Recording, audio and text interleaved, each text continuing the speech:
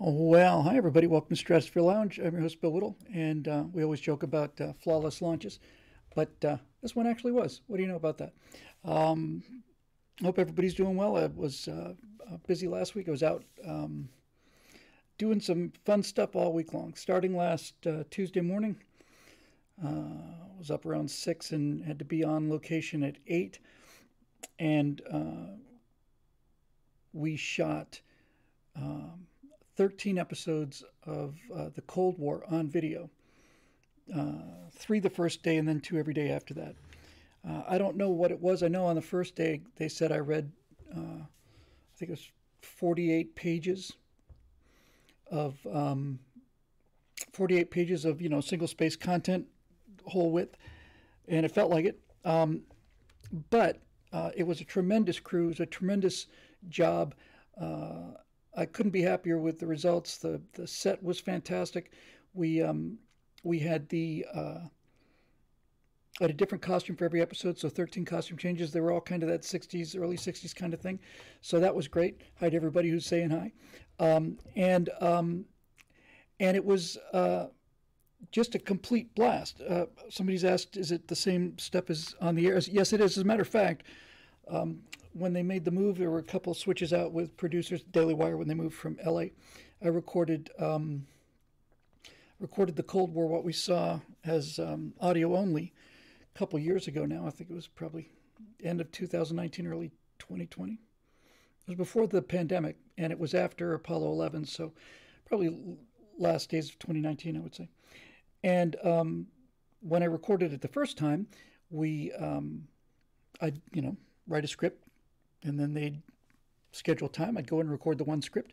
So it was, I don't know, 13 different recording sessions, I guess. But this time, we were just pounding them out, and because of that little switch, they couldn't get a hold of the original final shooting scripts. So we had to take the actual episodes that aired, and then we had to do an audio transcript of those and reformat them. And unfortunately, there were enough bugs in that, mostly in terms of punctuation, that after the first one or two recordings, we realized that the just the simplest way to do it would be for me to get in the chair and just read through the whole thing. Now, some of these, the longest one was 24 pages long. It's an hour and a half. And so twice a day, I would read. I'd come in, I'd read all of it through, just glib it through, and that should be a comma. What's that word? You know, fasts. What that doesn't make any. It just doesn't make any sense. Lasts. Last. It's supposed to be lasts, and that kind of thing. So actually recorded 26 episodes of the Cold War. It is really, really great. Oh, and thank you very much for that. What's that? Anawayas song? Please hit the like button. It helps, believe it or not. Uh, so anyway, it was epic, and it took me away from everything. I was really getting there. Had to be there at 8. Often didn't get out till after 7, and a lot of reading and a lot of stuff like that. But in any event, and thank you for the kind words there, Jaeger, and everybody else. In any event, uh, it's a 43-year history, and I've forgotten how much I liked it. It's really, really great. So people are asking two questions. Number one, will it be ready? And number two, will it be available on billwhittle.com? They are hoping to have it finished by December. Uh, I don't see any way that it can be on billwhittle.com. The the simple fact of it is that the Cold War, like several of the other things, were jobs I basically had to take to keep billwhittle.com rolling along. And I like doing them. Don't get me wrong. I think Apollo 11 is the best work I ever did.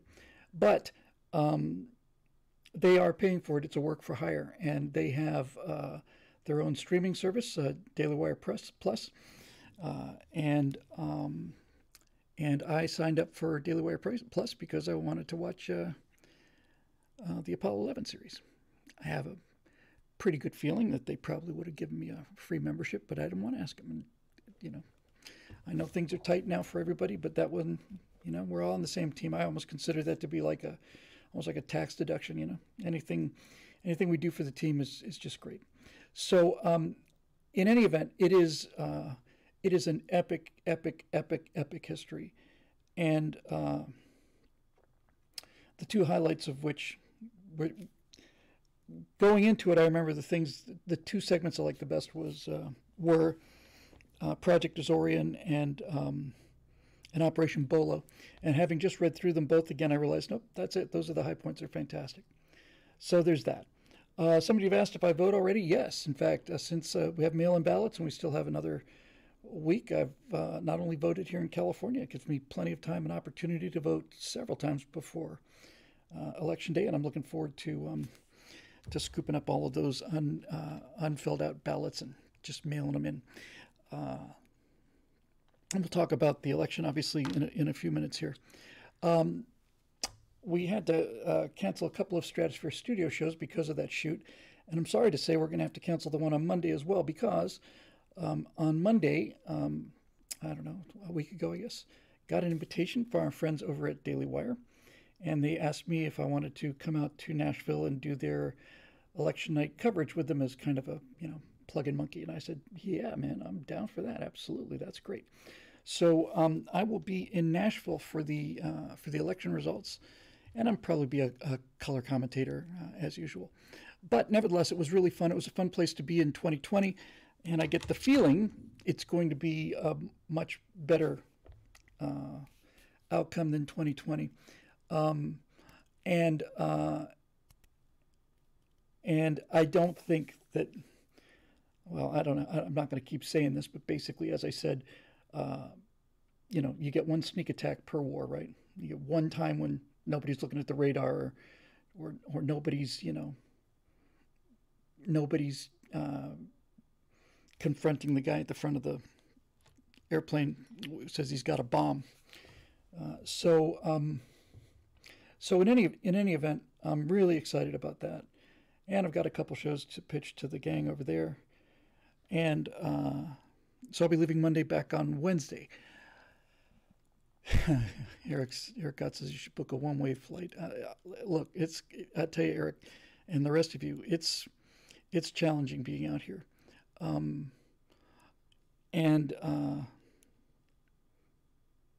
if I wasn't married, things might be a little different, but I am, so they're not. And Russ says he misses the firewall videos, and I do too, and I'll get to that in just a second because we have some interesting ideas I think we're going to get to. Action Comtexis in the Twitch stream says, Daily Wire, put all your previous stuff on YouTube for limited time only. Can't afford Daily Wire. All I can afford is BillWhittle.com. Well, that's the correct decision to make anyway, thank you. And it's only subscription I have. The choice for me is one or the other, not both. Boring Shapiro on YouTube, and the last time I'm going to see it. So, look, I'm going to go and talk to them in person. It's not something I want to do over email. It's something I want to do buddy to buddy and presumably over a great deal of scotch. But what I'm going to try to do, and I don't want anybody to get their hopes up on this because they're shrewd businessmen, and I am not. Hey, a Brooke College student, hold that thought. And yes, I'd love to talk about it in a minute. I am going to ask them if it is possible to get a private link that we can allow our members to see it. I think the chance of that happening is slim, but I'm going to try because I really like to be able to do that. And it's not a super large, impact on them. But as I said, these guys are actual professional businessmen, and it's in their interest to not do it. So, limited time run, that's a good idea. That actually sweetens the pot quite a bit there, Lord Sank. I think they'd like that much better, actually, if I were to say, hey, how about if we just do it for 3 days or a week or something? I think that might be more. I think that might be more palpable to them. In fact, I know it'd be more palpable. And I said palpable. I meant to say palatable. And yeah, it would be great. And I can tell them, hey, man, that's a chance for you to sign up all those BillWhittle.com members for Daily Wire Plus. Okay, so there's that. We I still have not responded to the person who wrote this email. It's one of the most amazing emails I've ever gotten, and it was we're talking about a split on revenues. We don't have. They're not going to split revenues. It's either going to be a favor that they're going to do, or because just the bookkeeping is really difficult, and they don't have to, right? They paid me, and then they paid me again to do the shoots, so it's theirs, and I couldn't be happier with them and grateful to them. And I would advise you to go and watch it on Daily Wire Plus. I will ask, but as I said, I think the chances are pretty close to zero. In any event, I got an email several weeks ago, which I have not answered yet to my undying shame. And the person who wrote it usually watches this on Friday morning. So if you wrote the email, you know who you are. And I take this opportunity to thank you not only for the really good insights, but also for the extraordinarily kind words. So that's a personal thanks, and I owe you one. Okay, so here's the thing. I believe I mentioned this before. I got an email from somebody who said that successful videos on YouTube are successful along three axes, so like a three-dimensional problem.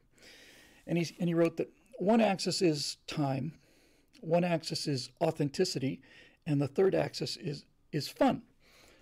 And they pointed out, probably more delicately and gently than I deserve, to be honest with you, that the show that we put out the most, Right Angle, is actually in the dead zone of all three of those axes. It's Right Angle is too long to be short video, and it's too short to be a long video.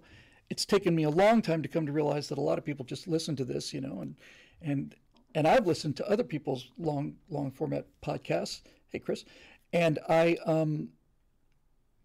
and so that's where you want to be. You either want to be 2 minutes or less, or you want to be long enough so that you can kind of just put it on and then not have to keep worrying about, finding new versions. So we're in the dead zone on that. On the authenticity and the fun axes, they're not at zero, but they're in the middle. They're in the dead zone. So, for example, the way we do them now, Right Angles are not scripted, but they're not exactly spontaneous either. We are giving spontaneous answers, but we're giving the spontaneous answers to questions that we already know are coming and that we have discussed. And so I gave that a great deal of thought. And furthermore, and certainly this isn't the only person to say that. Most of you who are watching now live have said this at one point or another.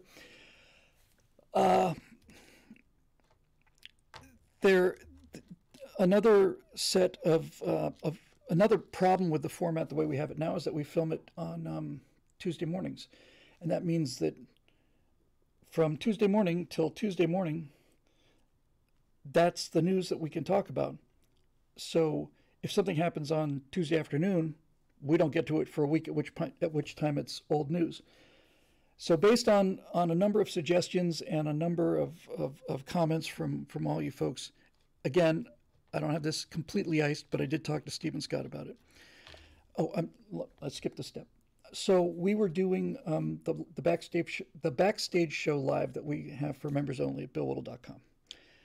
And that is where we first get to see these things. That's our first take on it. And it's a lot more fun, and we spend a lot more time just goofing around talking about, cartoons and music and all the rest of that stuff. So we got in. We did our backstage show as usual, and the topic I brought was this article that was on this idea of COVID amnesty, and I were against it, and Steve were against it, and Scott was for it, and the conversation got pretty heated. It didn't get nasty, but it was enthusiastic, and towards the end of that, because it went on for 15, 20 minutes. Towards the end of that, I realized this stuff that's going on right now is much better than what we would do when we get to doing this the way we normally do it. So I said, hey guys, you know what I'd like to do? I'd like to make this week's, my segment, the COVID amnesty segment, I would like to make that my regular show for the week as a test run. So that's what we did. So again, we don't have any of this exactly locked down, but it's real close. What we are hoping to do is we are hoping to turn Right Angle into maybe 45 minutes to an hour live and 3 times a week, so that we would get, again, I don't want to commit to this because we're still working it out, but if I had my druthers, what we would do is 3 times a week we would come in. Each one of us would bring a topic for the day. We would broadcast the show live. When we were done, we'd have about an hour, about an hour segment. We'd post that segment. Then we would take that hour and we would give it to our editor, and then we'd edit out my segment, Steve's segment, Scott's segments. Those would be about 15, 20 minutes each. And then we would take the best 30 seconds from each one of them, and then we'd put that on YouTube as a short. And I think that's a much better idea. We have a lot more fun on the Backstage show because, we kind of feel like nobody's watching, but that's the authenticity axis, right? So, it's a lot of this is just you're bringing, meaning at least me and probably a lot of other people too. Not only is it a question of me coming into this internet video world from a television background. Oh, and by the way, when we do this new format, no opening credit rolls, no music, nothing, right? So all of that stuff, like the opening credits, got an After Effects template from, I don't know, almost 8 years ago now. So all that's going to go. And and by the way, for the show this week on COVID Amnesty, this will be the new format. It's just the three of us live, real time, and so that's kind of the test run. And because it's the test run, we just put it on. It's like, bam, here it is. And then at the end, we go back to our regular 3-panel format and say, hey, this is what we've been thinking about doing and what I think would really work. And so just a little explanation so people don't get frightened and confused by all this new stuff. But in any event, I think that's really, really exciting. So that leaves the question of what do I do?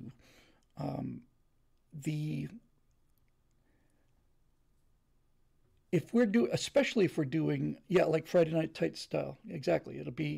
Or Drinker After Hours. So it'll be live, and then we'll, like I said, it'll be a long version. There'll be 20-minute versions, 3 20-minute versions, and then 3 30-second versions. So this Right Angle came out of the format of Trifecta, so it's a 12-year-old show now. And it's time to change. So it's hard to get out of old. It's not even habits really. It's more like styles, probably a better word.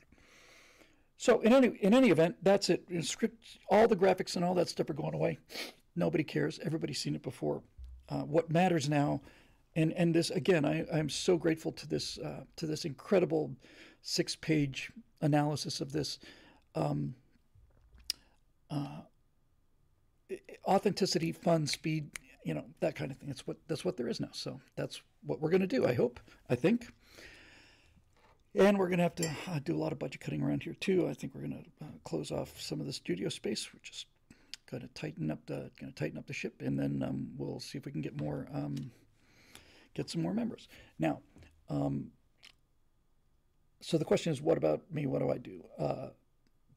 I haven't done a Moving Back to America in almost probably 2 months. I've just been whacked with this Daily Wire stuff, which I am required to do, not because of Daily Wire, but I'm required to do it because I need that cash infusion to keep the doors open here. So, having just finished the Cold War and being right smack in the middle of the Soviet secret police thing, there was a lot of writing. I think the answer is for me to do one written thing a week, which would probably be firewalls. They'd probably be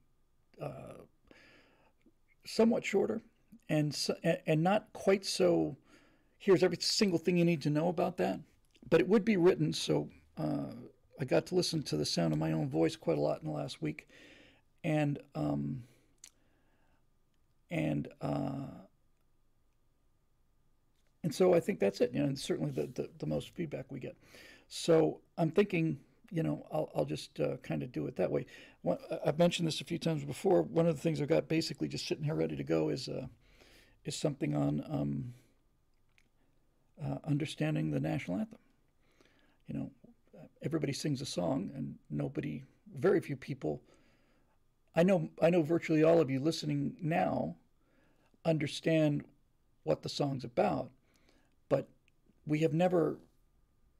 I'm not aware that anyone has ever broken the song down. Not so much from its historical point of view, but okay, was it?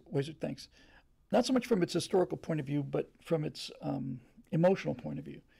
So that's probably 4 or 5 minutes, and if I put a firewall thing on it, it looks a little more permanent. And that's permanent. That's the word.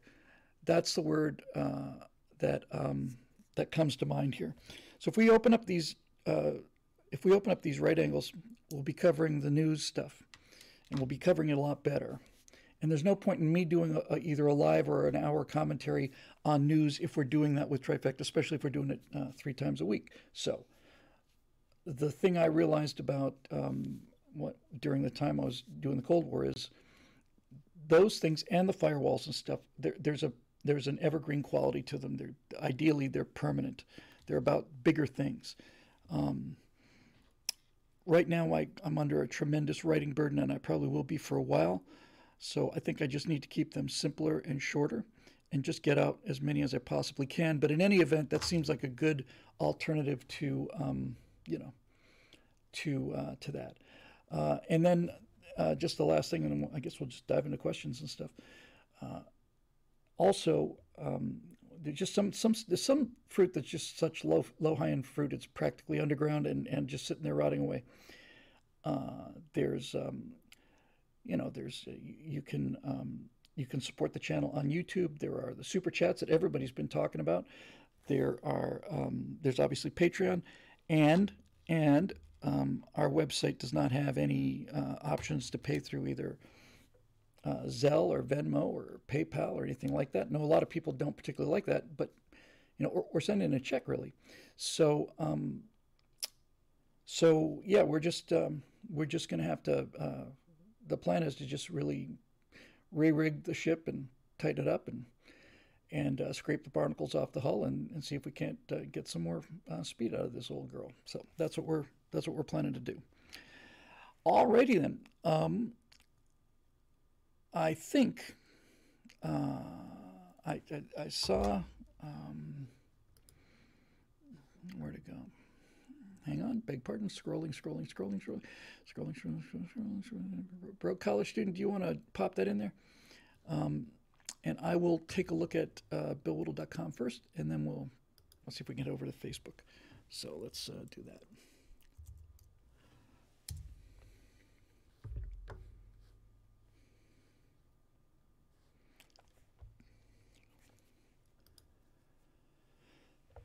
Ah, Mamma Mia. Come on, baby.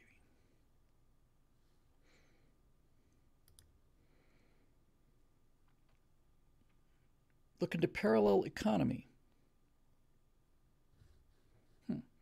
Is that like a online bank or something? We work with Recurly, but anyway. All right, let me put this over here. You go over there, and then you come back here so I can see both streams. Yeah, that's good. That's good. All right. All right.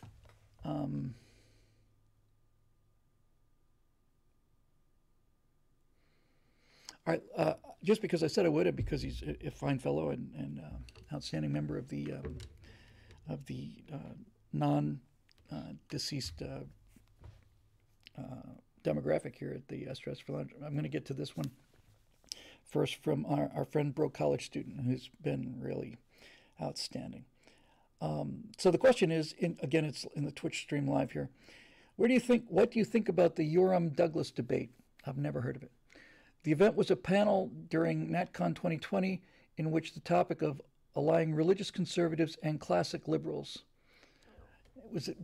Urim's main points were that it was difficult for non-rebellious youth to fly straight and narrow, get married, and raise a family. His point that the Christian majority is unable to a large extent raise their children religiously through the removal of school prayer, etc.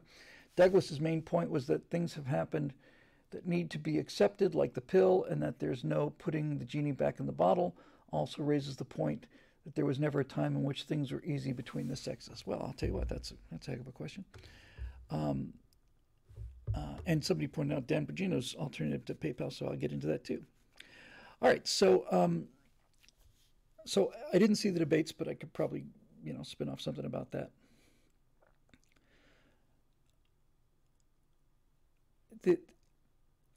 I'll preface it by saying that just the entire trend during the last, 17 years, I think, since I published the book Silent America, the country is much, much, much more divided than it was then. And even then I was writing about, the beginning of the Iraq War and stuff.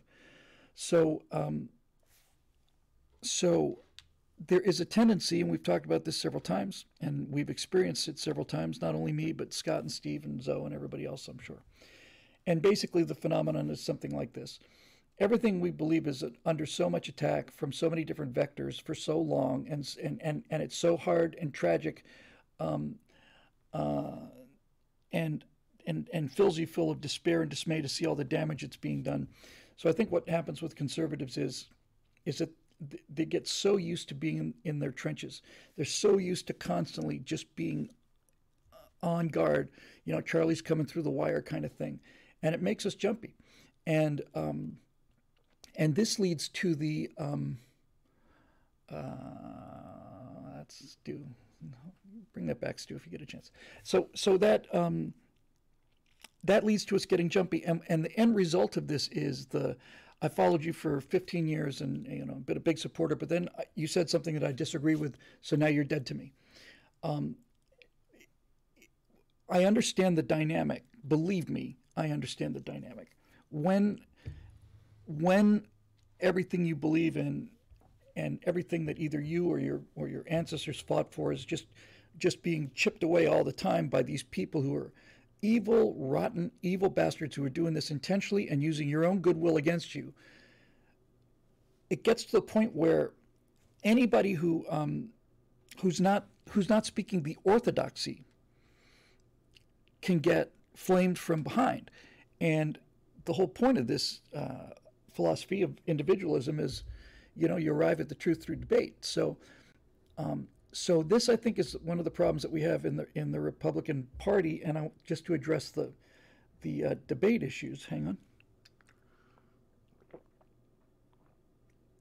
By the way, when I'm recording, I drink like a frickin' camel. When I'm doing a live speaking event too, I think I probably went through 8 or 9 bottles of water in the course of a couple hours last week. Anyway, all right. So here's what I'm trying to say. Right. We have found ourselves in an age that's so combative and so divisive that if we hear anything that is different from our opinion on it, we kind of think, oh, okay, this is another attempt to to break through the cracks and widen the destruction. But that ain't necessarily so. And that's my first hot take on the issue of the debate.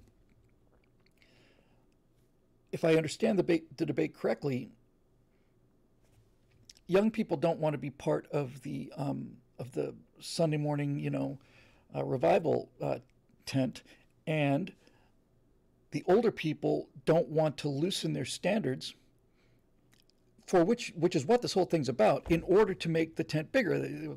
Everybody knows we want to make a big tent, but you don't want to make such a big tent that you let anybody into it, because the reason that there is a tent is to preserve these kind of values. So this is where the friction is, and this is where the problem is in terms of getting young people to be what we would call more conservative. We cannot And at the same time, and Zoe's pointed this out, we actually shot our virtue signals today as usual, and we were about 2 minutes out of finishing the second one. We do them all in one take, so we've been talking for nearly an hour. And just as we're wrapping up the second one, boom, power just out. I thought it was California, but it's kind of windy today, so we lost everything, and we'll have to shoot it again tomorrow, I'm hoping. Yeah, and Marusha says conservatives have an image of being old prudes. Okay, that's fair enough. That's pretty much true. So here's where I'm going with this. I think in our heads we all need to understand that things are so desperate and in such trouble that we need to, as a start, we need to realize that without allies, without votes, nothing happens. Without votes, we just sit there and shake our fist at clouds, So we don't want to exclude those people because they don't agree with us on everything. What we want them to vote Republican. Now, by strange coincidence, I just told you that we had that lightning strike earlier today. And Zoe's topic, my topic to Zoe was, okay, this is the last show we do before the election. It looks like there has been just tectonic shifts towards, the Republicans. Tectonic. Like I've heard like 25% shift in single women, which is not only the Democrats' largest single demographic, but it's also where their true believers are. And what Zoe said, I thought was really, really profound. He said it's not so much a question of them coming to conservatives or Republicans because they want to vote for that. It's that the Democratic Party has gone so far off the rails that they forced them out. In other words, we're not drawing people.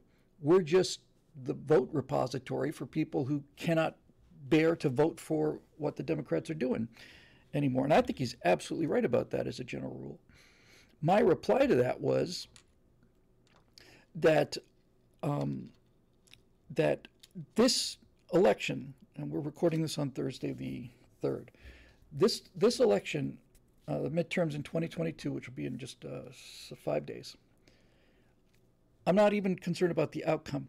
The candidates that the Republicans are fielding are much, much, much more conservative than they are Republican. And they're also an awful lot more diverse than they used to be. I'm terrible with names a lot of times, and in fact, all the time. But a couple months ago, this Hispanic, I keep saying Hispanic, this is just drilled into my head. Latino, I know that Latinos don't like the term Hispanic, I don't blame them. So this Latino woman, Mexican-American, won a seat in Texas that has not been won by a Republican since the Civil War. And the reason she won the seat was that Mexican Americans are really very traditional in terms of their morality, and so are Black Americans, by the way.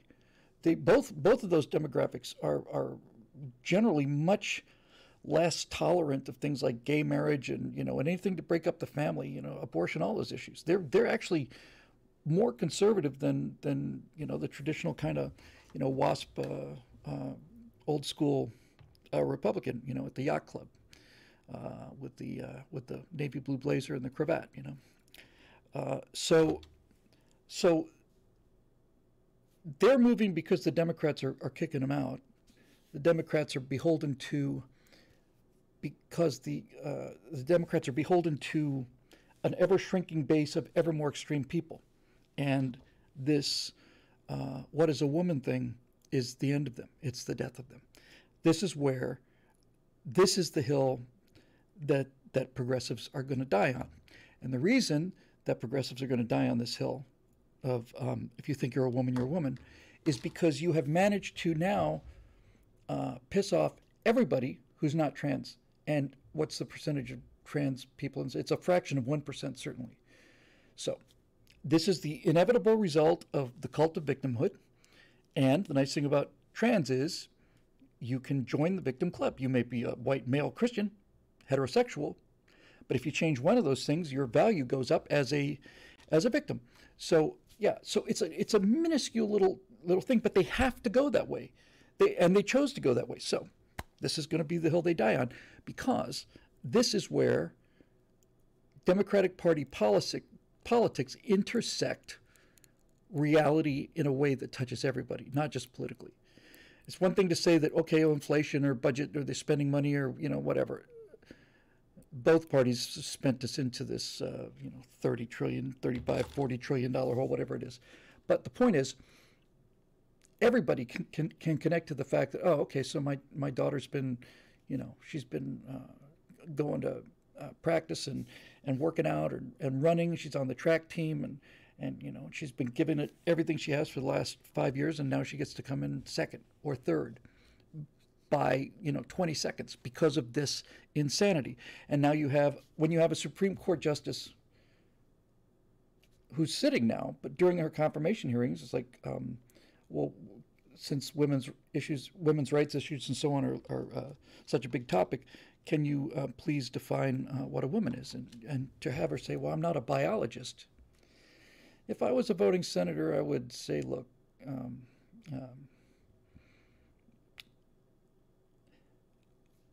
my job in the Constitution is to advise and consent, right? I'm not, the way I read this, it's not up to me to agree with your ideology. My job is to see whether you're qualified. The president appoints justices. That's how it works. Those are the rules.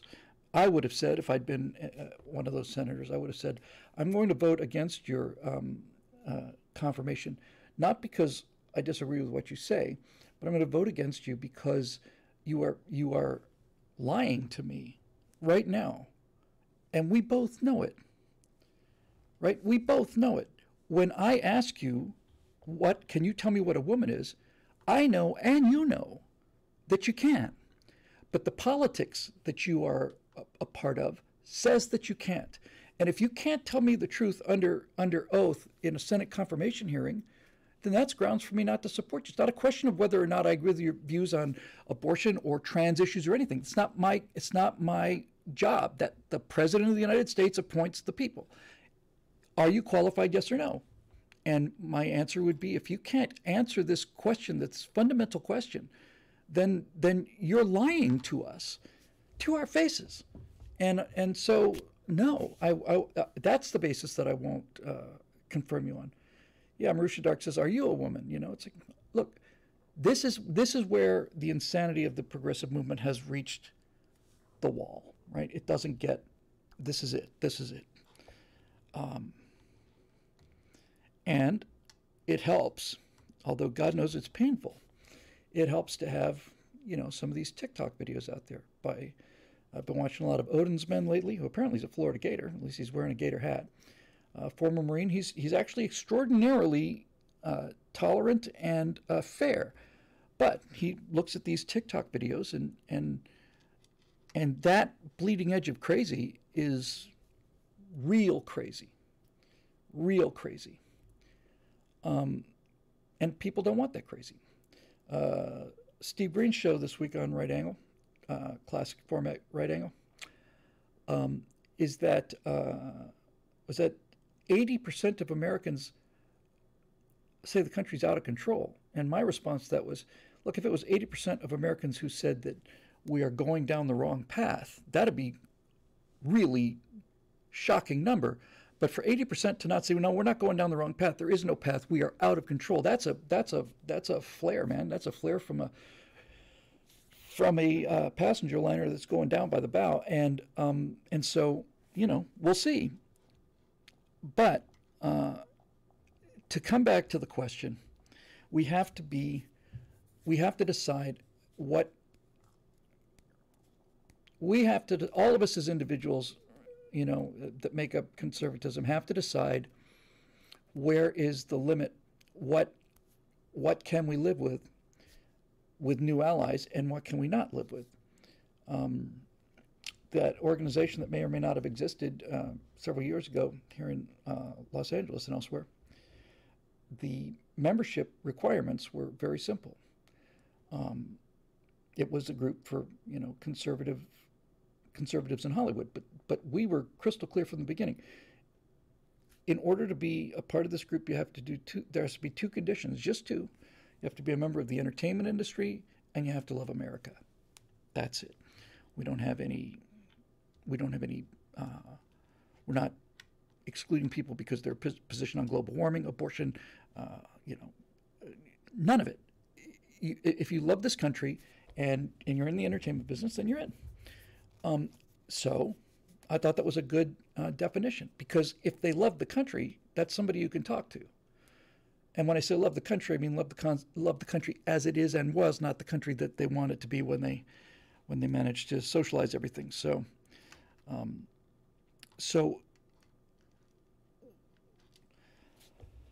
I don't think it's so much that there are a bunch of, you know, prudes that are like actively excluding young people. I just think that it's badly packaged, and it has been badly packaged. And I think the single greatest problem with the packaging for conservatism, big mistake, and I've been talking about this when I was doing Tea Party events 10 years ago or more.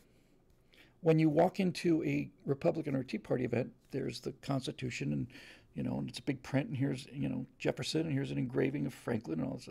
We're saying that everything we believe in is 250 years old, and it's not. It's in the future, and no wonder young people, well, you know, this is a museum. It's not a museum. It's not a museum, but nevertheless, that's how we present it. But to wrap this up, but as I said, this new group, this slate of 2022 candidates is really different, and while there are many examples, the two that really stand out for me are Ron DeSantis and Kari Lake.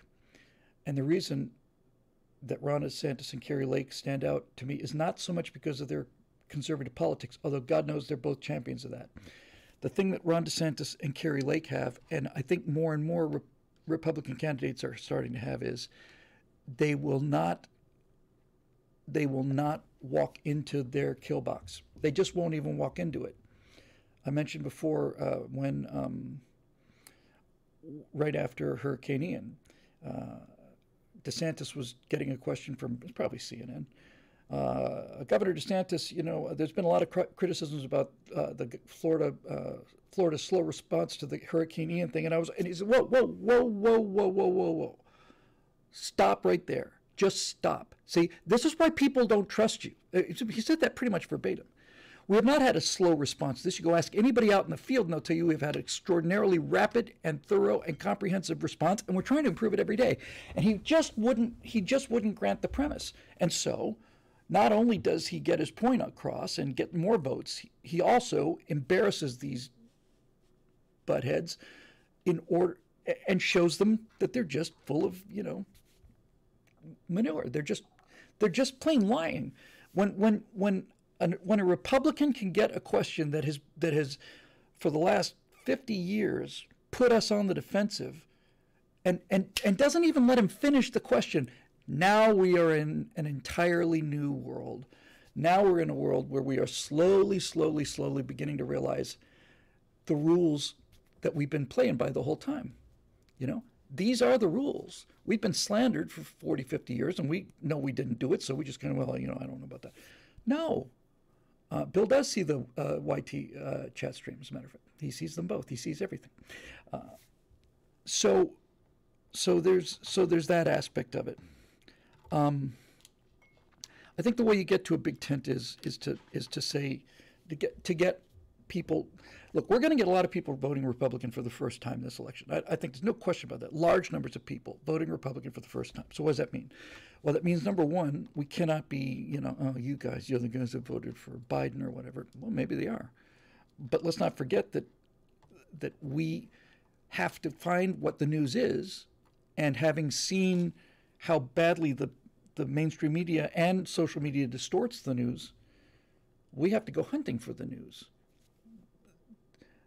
There are millions and millions and millions of Americans who don't, because they didn't know, right? That's all they watch is CNN. Who can blame them? They haven't heard any of this stuff. So, look, I voted for Walter Mondale. That was the first vote I cast, and I'm not proud of that at all, but nevertheless, it's the truth. So most, and by the way, I would point out, just to assuage my own particular sense of shame and filth at having admitted that. Ronald Reagan was the same way. I didn't leave the Democratic Party. Democratic Party left me. Ronald Reagan was a Democrat until he became a Republican. And if it's good enough for Ronald Reagan, then it's probably good enough for just about anybody who's out there right now. Yeah, so Dave Big Booty says, so you're the one. I am the one. So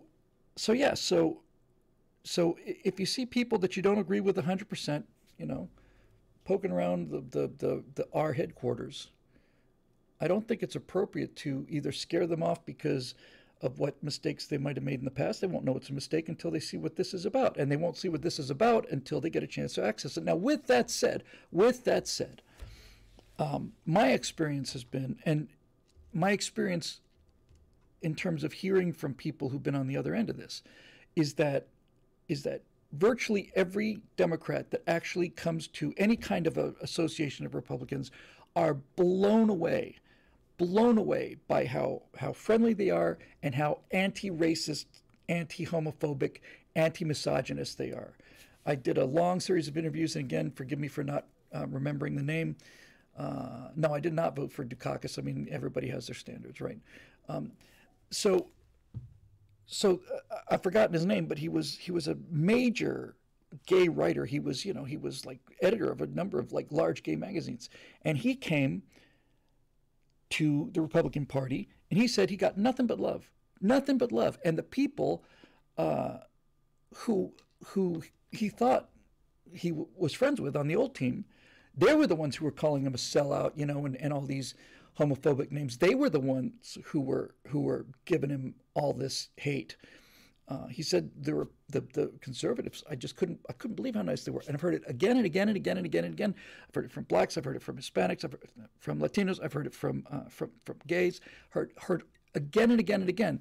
Yeah, Dave Rubin, great example. That when people finally get past what they've been told about us, then they're just astonished. And furthermore, they're not only astonished and pleased at the new company, they slowly begin to realize, my God, I was lied to about a lot of things, wasn't I? Because I've been told these are evil people. They're the nicest people I ever met. And in that interview, I'm so sorry I can't remember his name, but that's not unusual for me. I'll never forget this. There are some moments in the course of my career that I'll just never forget, and this was one of them. He was talking about the kind of reception, and I said, what's the worst thing? This is a lifelong far-left Democrat, gay man, and not just a gay man, a standard bearer for the gay movement. Said, what's the worst thing that a conservative or a Republican has ever said to you? Have you ever had anybody say anything negative? He said, well, yeah, kind of, I guess. And I thought, oh boy, here we go. I'm not going to enjoy this. And this is pretty much verbatim what he said. He said, I was at some event or something, and I was talking about what it was like, to be a gay person who's leaving the Democratic Party and coming to the Republicans. And after this event was over, this real traditional kind of person walked up to me and said, hey, look at that. We just got rated again, I think. Hey, welcome. If you're here new, you're getting a dose of astonishment and super wisdom. We're talking about how the Republican Party can be more acceptable for young people. So stick around for that anyway, and then when you get boring, you just take off. So anyway, I was telling the story just before this giant influx came in. I was interviewing a man who was the editor of gay magazines. He was like a super spokesman for the gay movement, lifelong Democrat, became a Republican. And I asked him, what was the worst thing that a conservative ever said to you, or a Republican? And he said, oh, that's easy. I was at an event. I was speaking, and after it was over, this very conservative, traditionally dressed man came over and said, I have to tell you that the Bible tells me that I cannot agree with your lifestyle, but it's the lifestyle that I have the problem with. You seem like a lovely person. I just want you to know, that we're praying for you and welcome to the club. And I said, that's the worst thing anybody said to you? And he said, yeah. He basically said, the worst thing that a conservative ever said to me was nicer than the best thing that a progressive ever said to me when he announced he's changing teams. So You know, that's what happens when you strip off the jersey, man. It's like you don't know what you're getting. So we're going to get a lot of people voting Republican for the first time ever, and we need to make sure that they feel welcome here and that they understand the reality that they've been lied to about us from the beginning. Yeah, Marisha Dark, hate the sin, love the sinner. Exactly. That's how I would like to look at things. And if somebody comes in with a different opinion on global warming, or a different opinion on abortion, or a different opinion on this or that, then you can have a discussion about it. And either they may change their mind or you may change your mind. But in any event, if they're voting R, then they are voting to stop the destruction of the values of this country. And that's what we need. So that's what I would say about that first question for what it was worth. Now let's see what we got here in the Stress Free Lunch questions and more at BillWhittle.com. If you remember, you get to ask questions and we get to answer them to the degree that I can get to answer them. All right, here we go. So let's see what's in the peanut gallery. Okay, it's a new thread. Okay, so it looks like a new thread. Let's see what we got here.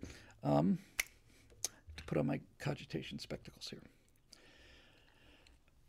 What did I just do? Stream is frozen? I don't know. Anybody there? Hey, hello. Huh. You know what I bet it is?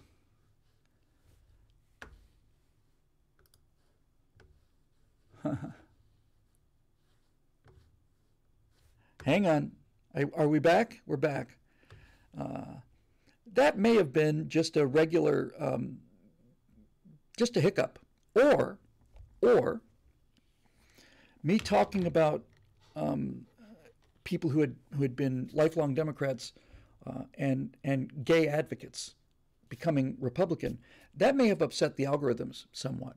I would say there's a fair chance that I said something that made YouTube and Twitch just go, wait a minute, hold on, now can we let this out? Can we allow them to say that? Maybe it was just completely random internet strike, who knows? But anyway, here we are. All right, so yeah. What do you think that the USAF or USSF, United States Air Force, United States Space Force, space plane was doing up there? The one that looks like a baby shuttle with no windows. Any speculation? And knowing what you know about space physics, was it a Hunter robot which could somehow go from satellite to satellite to kill them? Road Rider for the win. In other words, was it there to protect us from the terrible secret of space? If you haven't seen the terrible secret of space, it's from the old days of Something Awful. And Lotax wrote a long thread about the terrible secret of space. And there's a video out there called The Terrible Secret of Space, and I just love it. Okay, so the vehicle in question is what is it? It's the X-37, the X-34, it's X something or other. It is, in fact, looks exactly like a small unmanned shuttle. I think it's the X-37. Nope, well, maybe. Yes, how about that? Got it right. Yeah, the Boeing X-37. It is a small winged thing. It's called the Orbital Test Vehicle, reusable robotic spacecraft, and of course, it has to be small enough to fit into the launch fairing on the front of the thing. Okay, what is it there for? Well, I can tell you what I know about what it's there for. It's there because it is a reconnaissance platform, and that reconnaissance platform is capable of long-duration missions, and it has enough thrust on it to be able to make significant changes to its orbit. That's what you want. Having just finished the Cold War thing we talked about in my favorite episode, which is called Cloak and Daggers. In the beginning of it wasn't the beginning of the Cold War, but somewhere in the early 60s. So we developed the U-2 spy plane, right? And it flies high, but not fast. In fact, it flies real slow. There's a quote from the Cold War What We Saw series. There's a guy who was a pilot on the U-2 missions, and the U-2 missions would sometimes fly at a ground speed of about 120 miles an hour, real slow, and they're flying deep over Soviet territory. And this one U-2 pilot was talking about how he was on a 10-hour mission in this tiny little cockpit the size of a bubble, and somebody said, "Well, what's that? what's that like? And he said, well, to be honest with you, I ran out of ass before I ran out of gas. And I know that feeling from having driven long distances in 1970s era automobiles. Anyway, so the U-2 high, but not fast, and then they shot down Francis Gary Powers, shot down a couple more. So then we still need reconnaissance. Yeah, the Glomar Explorer. It's the same. It's the same. It's the same episode. So we need something. We're working on Project Corona, which is reconnaissance satellites, and they're on a Thor booster with an Agena top stage, and I go through every one of the 12 failures that it had before they finally got one, right? But even when it was successful, the early Corona project satellites, television was so primitive that a TV image would do you no good at all. So the first reconnaissance satellites would fly over the Soviet Union, snap their pictures, and then they would eject this little box, and this thing would re-enter the atmosphere, and then it pop a parachute, and probably a C-130 with what looks like giant whiskers in front of it would swing along and catch the thing in midair, and then you take it back and you develop the footage from this orbital surveillance. That's what orbital reconnaissance had to be in the beginning. Okay, so somebody says my audio is effing up, and I would reply to that. It's not my audio, it's YouTube's audio. So we thought we would be safe if we flew high enough, but we didn't. So we lost the U-2s.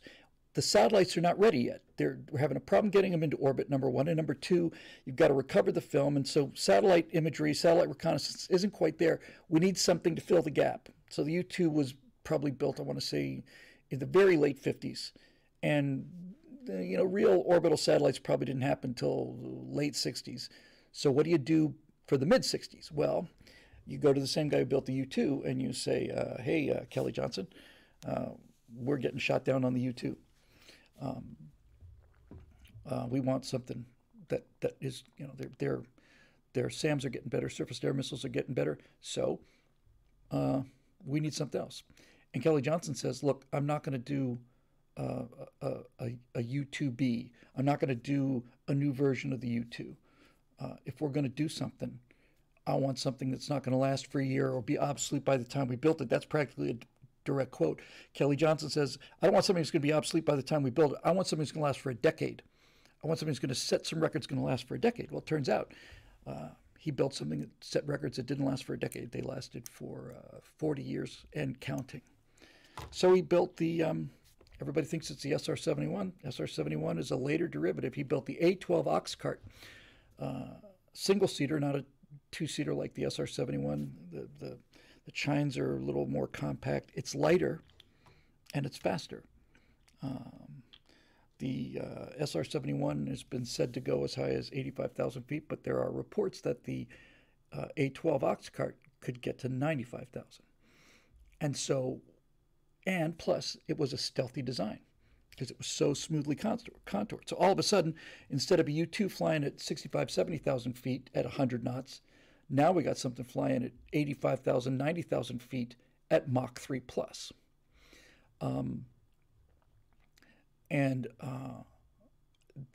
Nobody's able to have a definitive answer, but it's generally agreed that in excess of 1,000 SAMs were launched at the A-12 SR-71s, and never even got close. The Ox had such a small radar cross section that most ground-based radars couldn't see it until it was overhead. And obviously, if you only see it by the time it's overhead and it's moving at Mach 3, the Ox at altitude could outrun most missiles that were, just outrun them, not outmaneuver them, just outrun them. So anyway, so the Ox really changed it while we were waiting for these surveillance satellites. So back to your question about the X-37. When I was doing the research on that and talking about the evolution of reconnaissance satellites, because that episode, Cloaks and Daggers, is about spying. It's about image. It's about intelligence, SIGINT and human. And thank you for that, James. That was James Payne. It was very nice of you. So, yeah, 60 years, not 40 years. I don't know what I was thinking. So, one of the things that I discovered was that the Project Corona eventually turned into would launch KH satellites, KH-11, KH-12. There might be I think there might be a 13. There's speculation that there's a KH-14. So the KH-11 is the Hubble Space Telescope. As a matter of fact, there's pretty compelling evidence that the reason we have a Hubble Space Telescope is because we had a somewhat obsolete reconnaissance satellite, and we just kind of repurposed it. But if you look at the KH-11s and these surveillance satellites, they're the size of the Hubble. They're huge. And that telescope points down instead of points up, and now we just beam the images down, and reliably, from several sources I've heard, that we can read license plates from orbit with no problem. And GRR2 gifted, a National Reconnaissance Orbit gifted it to NASA. There you go. The Hubble twins. I didn't know there was a twin. What happened to the other one? How about that? I did not know that. So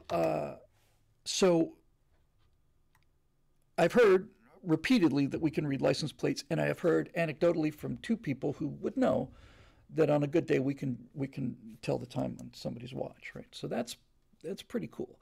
Now here's the problem. My understanding is that the latest generation of these satellites are essentially stealth satellites, unconfirmed. I don't know, but the advantage to a satellite is, you can't shoot it down without essentially going to war, because now you've got all this debris. That's the end of space travel. But essentially, yeah, it's great. You can get whatever images you want to. But the problem with satellites is they are in orbit, and that means they're predictable to the 100th of a second, right? We know exactly when this thing's going to be overhead.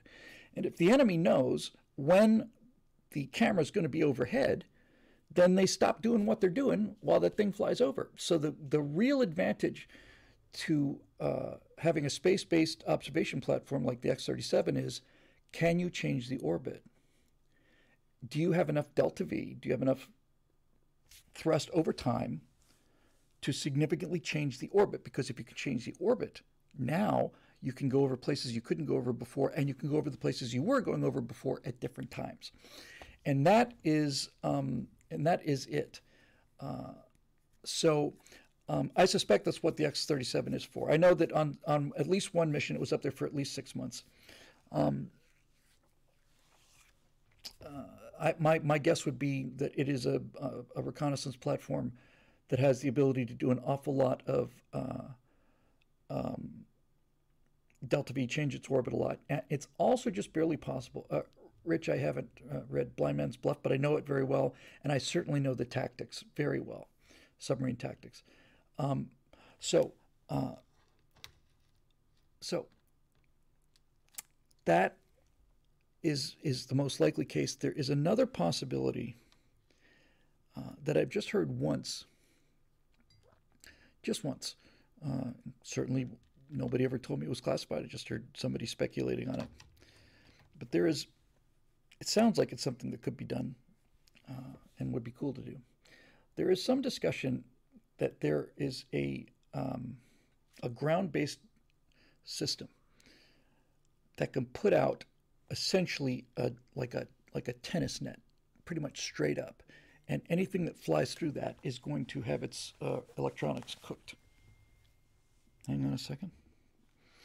I just have to make sure everything's groovy and cool here. Okay, great.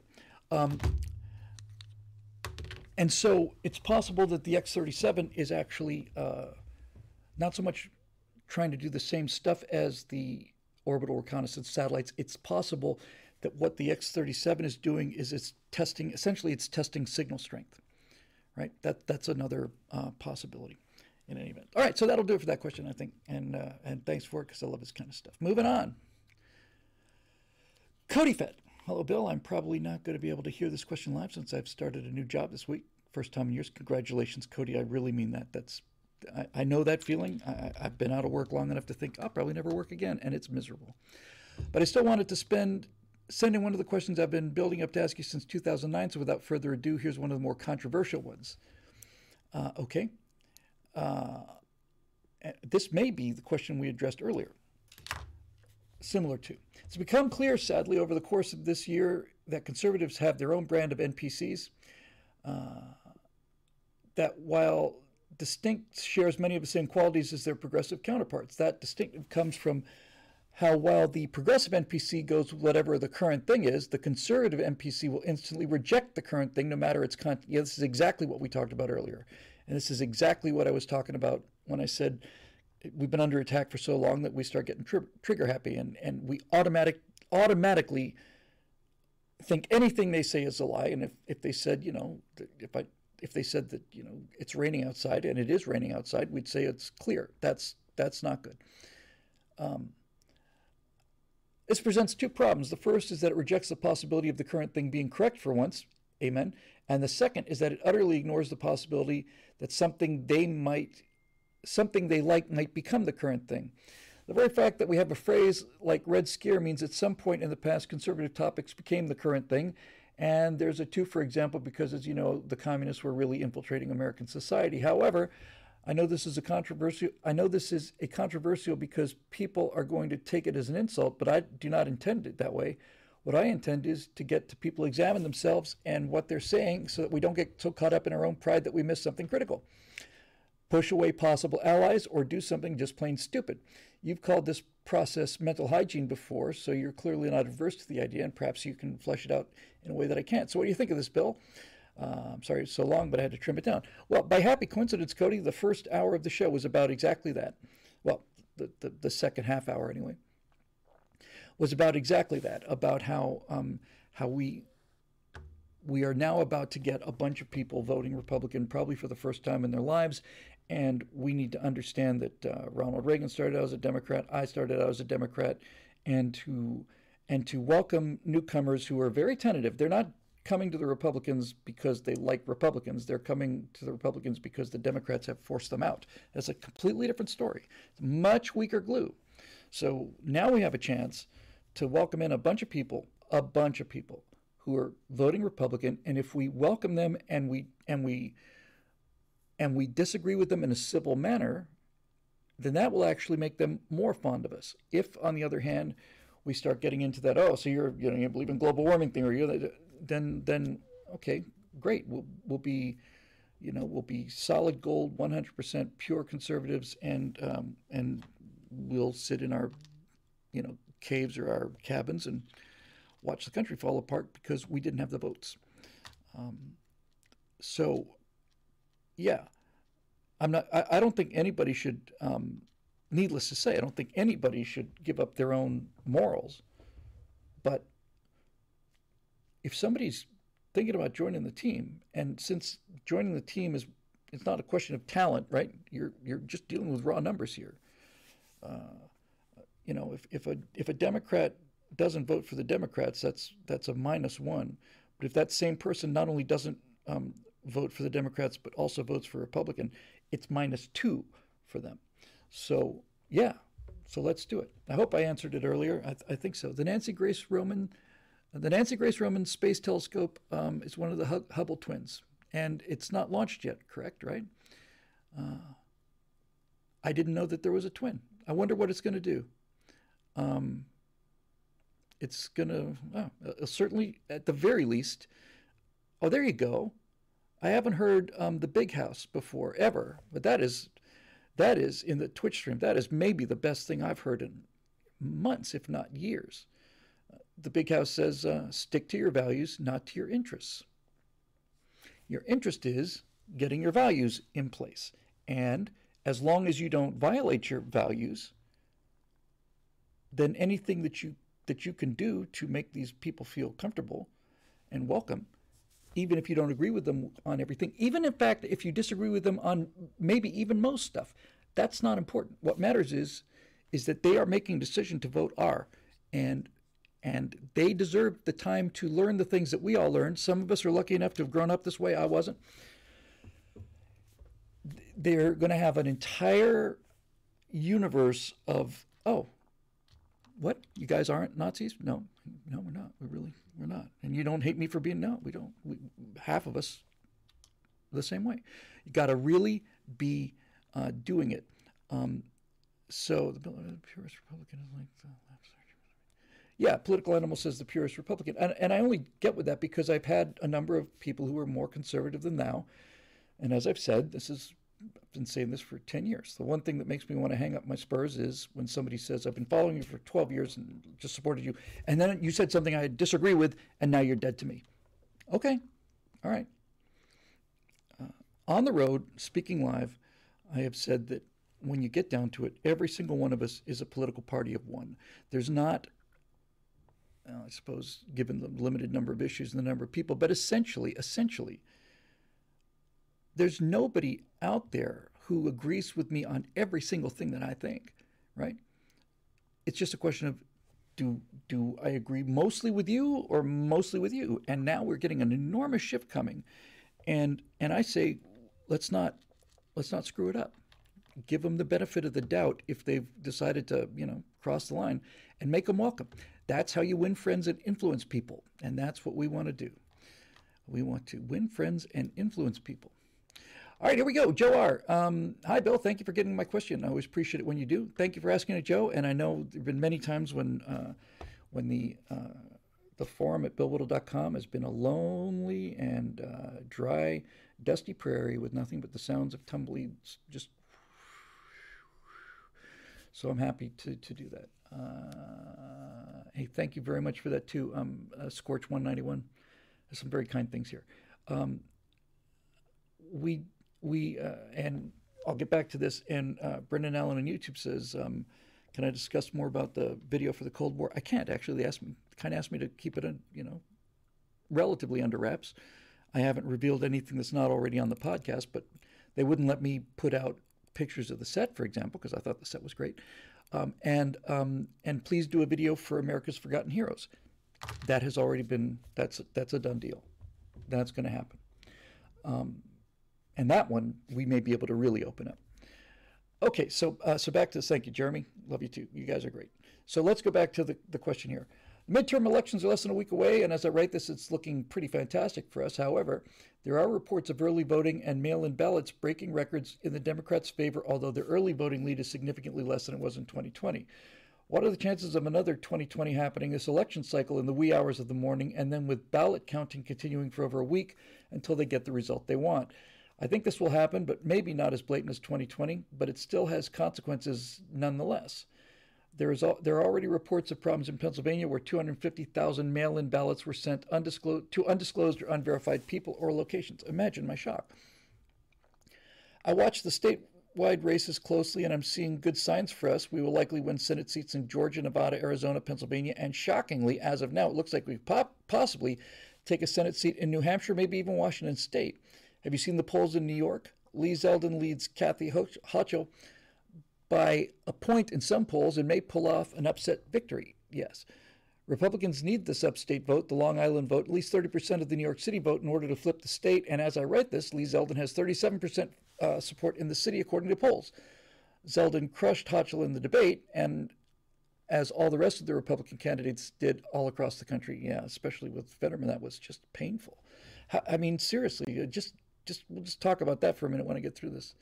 Am I being overly optimistic and unrealistic? Stranger things have happened. 55 Senate seats and a Republican New York governor should be enough to snap people out of their woke stupor. As I write this, the betting odds have their R's taken the Senate at a 68% chance of 53-47 and the House at 88% chance at greater than 50-seat gain. Yes. P.S. Carrie Lake is amazing. Yes, I've talked about her already during the show. I couldn't agree more. She will be the next Arizona governor. I think so. She's a rising star in the GOP. Unless Arizona cheats again, God bless Joe. Thank you, Joe. Lots and lots of interesting stuff there. So the immediate question is, will they be able to cheat their way out of 2022 the way they cheated their way out of 2020? Let's just take a specific example to make the case for why I don't think they will be able to. Again, I think that November 2020 was a sneak attack on the country, and it caught us as much by surprise as 9/11 or Pearl Harbor did. That's the benefit of a sneak attack, is you don't know it's coming. It's just a sucker punch. You just said la la la, boom, and down you go, right? And by the time you get up, it's over, right? By the time you react, it's done. And that's what I think happened in 2020. So let's just take a concrete example, right? Regular viewers of the show will remember I seem to be incapable of remembering whether that large counting center in Atlanta was either the All-State Arena or the State Farm Arena. I want to say it was the State Farm Arena, but in any event, we know the one we're talking about. So let's take that as an example of why I think this could be different. So long before that video came out, during the night of the election, we're watching the results come in, starting to look really, really good. Florida's in hard for Trump. Trump's looking good everywhere. And then the first news that I can remember hearing about irregularities was, why haven't they called Georgia yet? First time chat from Bird Game Bot. Thank you, Bird Game Bot. Okay, so the first irregularity I can remember on the night of the election was, why haven't they called Georgia yet? Well, they haven't called Georgia because a key voting district is late reporting their votes. Really? Yeah, it's one of the biggest counting centers in Atlanta, and they're not reporting their votes. Why not? Well, they say there's a broken water main there, and so the building is flooded, so they have to kind of get the ballots up above water, and maybe just a couple hours or so before we get the final vote in. Okay. That's the first thing I heard, and then Arizona gets called for Biden with 4% of the vote in, or 5%. That wasn't right. And then the next thing you know is that, counting has been suspended in the 5 or 6 states, I can't remember now, I blocked it out, that Biden needed to win and that Trump was winning in handily, but we've stopped counting that night. And we'll start counting in the morning. And all of us are thinking, okay, this is what a sneak attack is, right? And this is the absolute truth, without embellishment. On the morning of 9/11, my friend Fritz called me and said, turn on the TV, woke me up. I said, what channel? He said, doesn't matter what channel. Okay. And when I turned on the TV on September 11th, 2001, I came into the story when the first tower had gone down, but the second tower was still standing. So the first image I see is an image of a helicopter, lots of dust in the air, flying around the World Trade Center. And I swear to God, I'm not making it. This is what cognitive dissonance really is that I remember saying to myself, isn't that weird? I thought that there were 2 towers. I thought they were twin towers. Obviously, I'm wrong because there's just one tower there. I couldn't process it. I didn't see it go down. And seeing the World Trade Center without the other one is like, I must have been wrong about there being 2 World Trade Centers buildings, because there's only one, and buildings don't just disappear. That's what cognitive dissonance does. And that's what happened to us on election night. We were like, what? That's what happened on Pearl Harbor. These guys are looking around. They did what?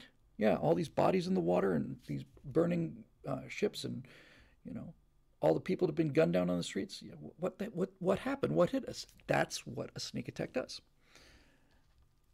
So the radar operators at Pearl Harbor, radar is really quite new invention at the time, saw the incoming Japanese strike. They were expecting a flight of B-17s to come in. B-17 is a big airplane, so they just assumed that what they were seeing was the flight of B-17s.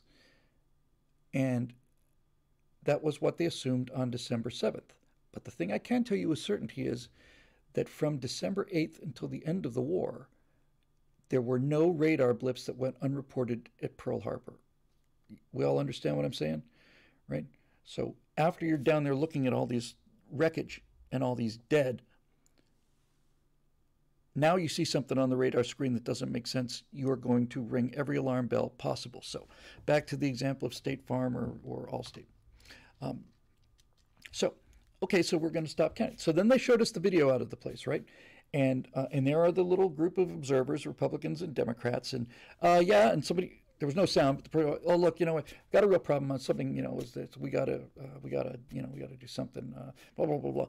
And so you see the observers kind of like milling around, and then they're just sort of slowly herded out the door. Democrats and Republicans herded out the door, and then the doors are closed, and then a little bit of time goes by, and then they start pulling these giant, plastic tubs of votes out from underneath the table. Hello, Argentina. It's good to hear you. And then they start counting them again. Now,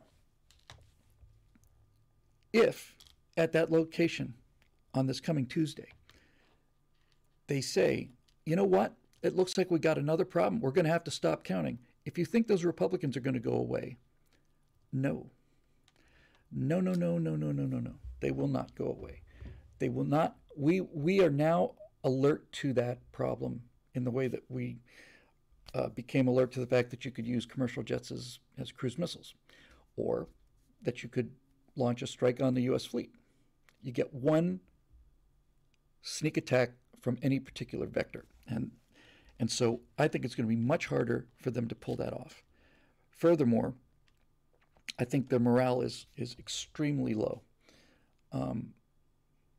Despite what Joe puts in the thing here about early voter turnout, the word I'm hearing from California going out to Democrats is we're looking at one of the lowest voter turnouts in history for California. That's what they're saying. I have never seen our side more motivated. I'm more motivated this election than I was last election. I was plenty motivated that election.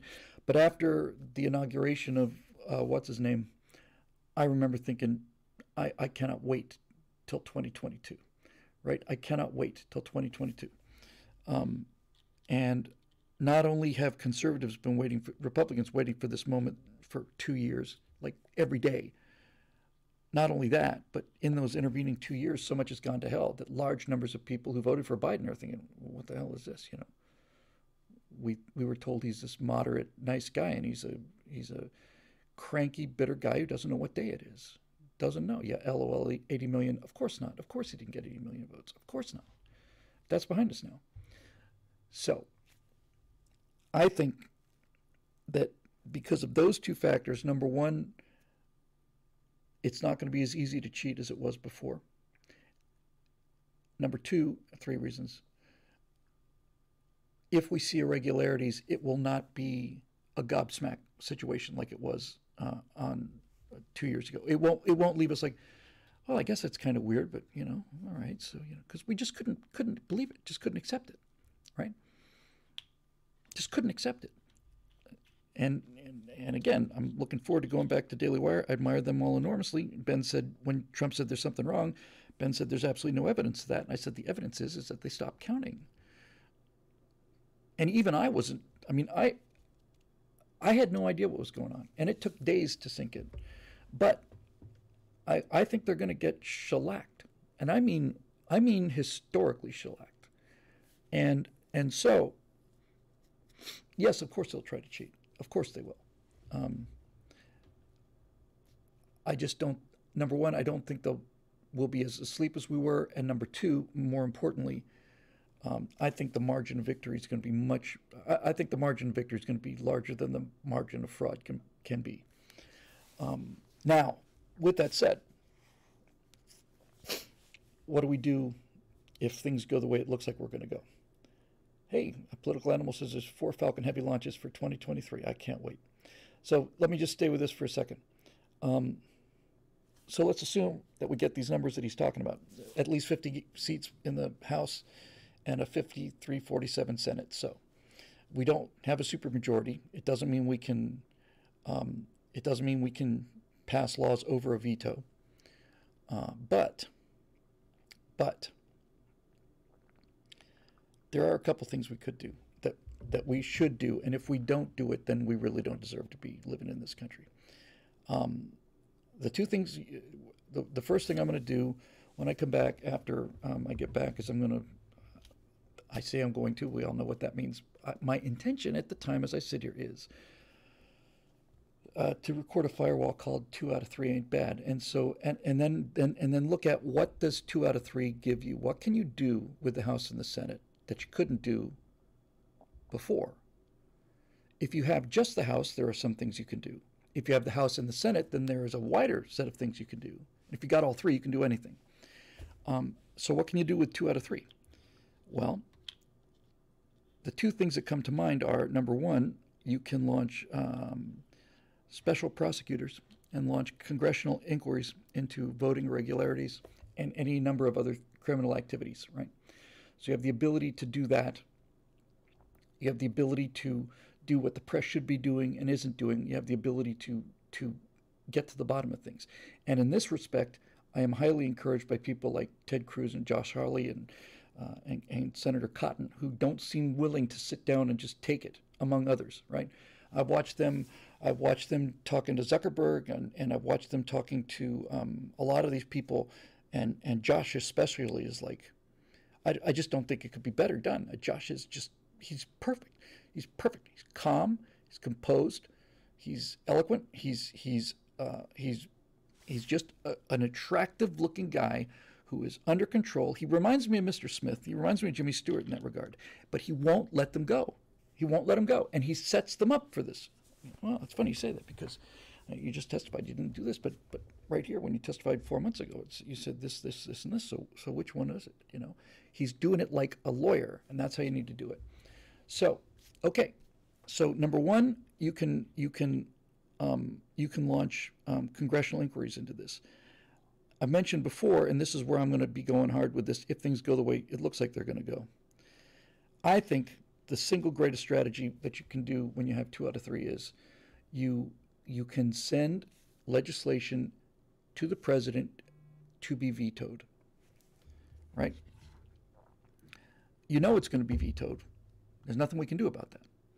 But what you can do is you can construct the legislation in such a way, and you can name it in such a way, that by vetoing the legislation, you paint them into a corner, right? For example, yeah, and you can impeach Biden, you can do all that stuff. Absolutely. Yeah, let's do it every week, whatever. By the way,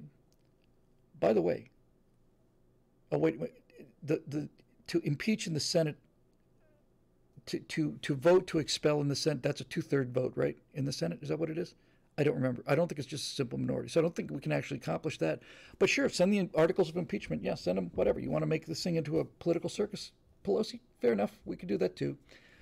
Anyway, what I would do is I would put together legislation like and I would call it like the Fair Play for Our Daughters Act, you know, something like that, right?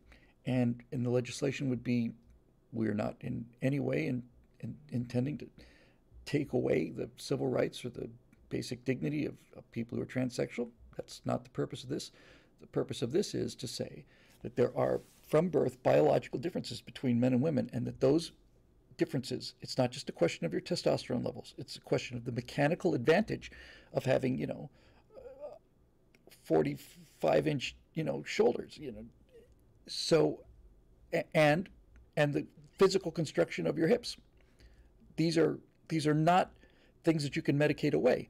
And so the Defend Our Daughters Act of 2023 is basically saying that we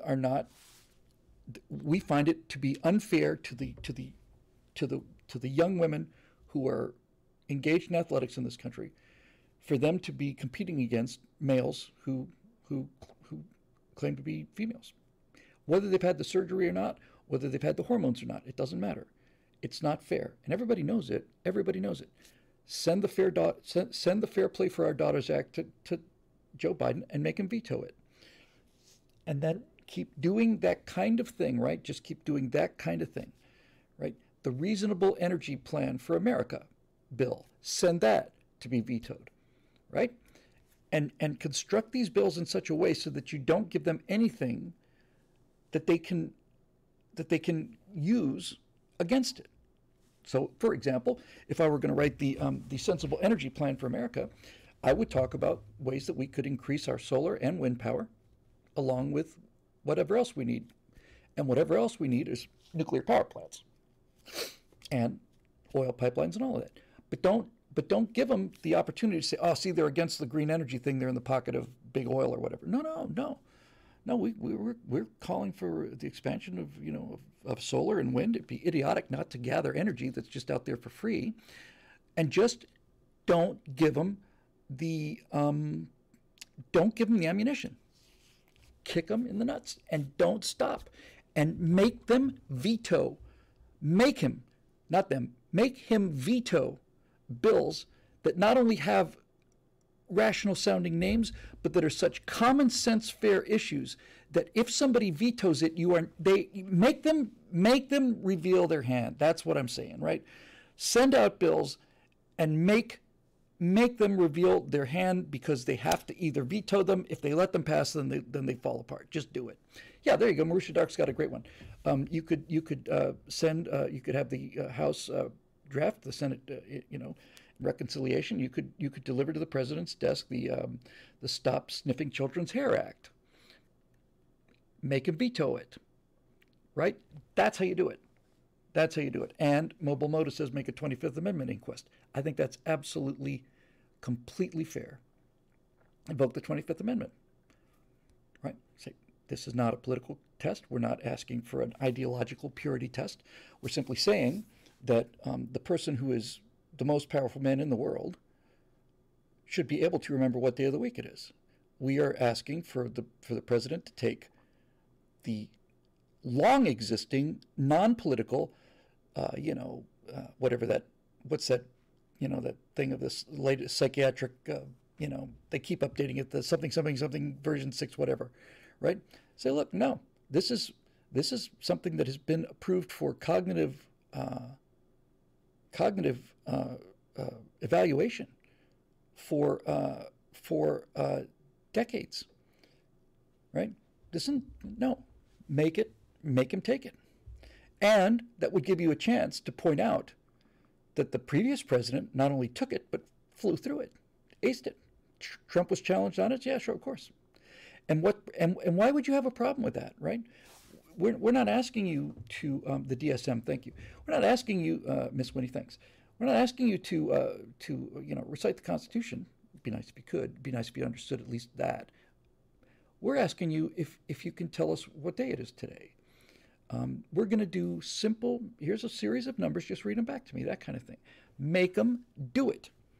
And then that's that. Now, as far as legislative agenda goes, there's only one thing that matters to me in this election, and it's not even the border, and it's not even big tech, because I think Elon has maybe cracked that for us.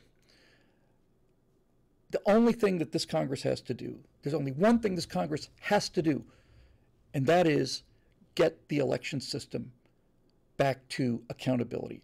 That's it, and that's all. If they do just that, then they will have saved the country. And if they don't do that, then we have no one to blame but ourselves. That is it, right? And phrase it in such a way that they simply look idiotic arguing the point. I'll give you a great example of this. A YouTuber, young guy, went to, I guess it was UCLA, might have been Berkeley, and he interviews a bunch of these students, and he says, do you think that requiring an ID to vote is somehow voter suppression? And every one of these white college kids said, yes, absolutely it is. It's unfair to poor people, it's unfair to black people, and gave all these reasons why having an ID to vote was racist Nazi behavior, right? And disenfranchising people. Here's the part about this where this gets brilliant. Then the same guy, goes into a black neighborhood and asks 10 black people, do you think that you should be required to have an ID in order to vote? And every one of them says, well, of course. And then the guy, just to put the stake through the heart of this thing, then the guy says, well, there are a lot of white college kids who said that black people aren't capable of getting IDs. And then you watch the reaction of the black people, and they're saying things like, what? And then really? Yeah, they're saying that blacks can't get IDs.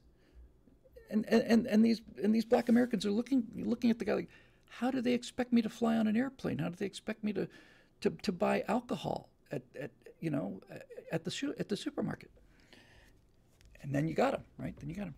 Well, see, ma'am, the thing is that these progressives think you're so stupid and so incapable of acting for yourself that progressives think that you're not capable of getting an ID, and progressives think that black people don't fly on airplanes. And they also think that black people don't buy a nice bottle of wine to have at dinner at a supermarket. That's why we're having this discussion. Boom, boom. Put them on the defensive morally. That's the plan. That's the plan. Put them on, make them defend these policies and structure it in such a way that for once, they walk into our kill box and not the other way around. Just prepare the battle space, right? We got all our artillery zeroed in. We got our machine guns in place. We're going to put out a lot of enfiladating fire. We got our claymores. You know, we're let them walk to us for once, right? Let them take the bait for once. Let them take the bait for once, and make them say it. Then the counterpoint, boom, you hit them with this. Oh, so well, black people don't think that it's unreasonable to need an ID. The only people who saying that black people can't get an ID are white millionaires. You racist bastards. That's number one. That's the punch. And then the counterpunch is voter fraud is voter suppression. Voter fraud is voter suppression. If I vote and I'm legally allowed to vote and somebody casts a vote opposite of mine and they're not legally able to vote, then that person has stolen my vote. They've stolen my vote. Boom. Get on top of it and never, ever, ever, ever, ever, ever let them have the moral high ground, because they don't own it, and we've just walked away from it. Do what DeSantis is doing and what Lake is doing. Get right in their faces and say, listen, this is why nobody trusts you, and this is why nobody likes you, right? This is why nobody likes you. You're the racists. You're the ones who are saying black people are not capable of getting an ID. What planet do you live on? Oh, we already know what planet you live on. You live on planet Berkeley. Well, here's some newsflash for you, right?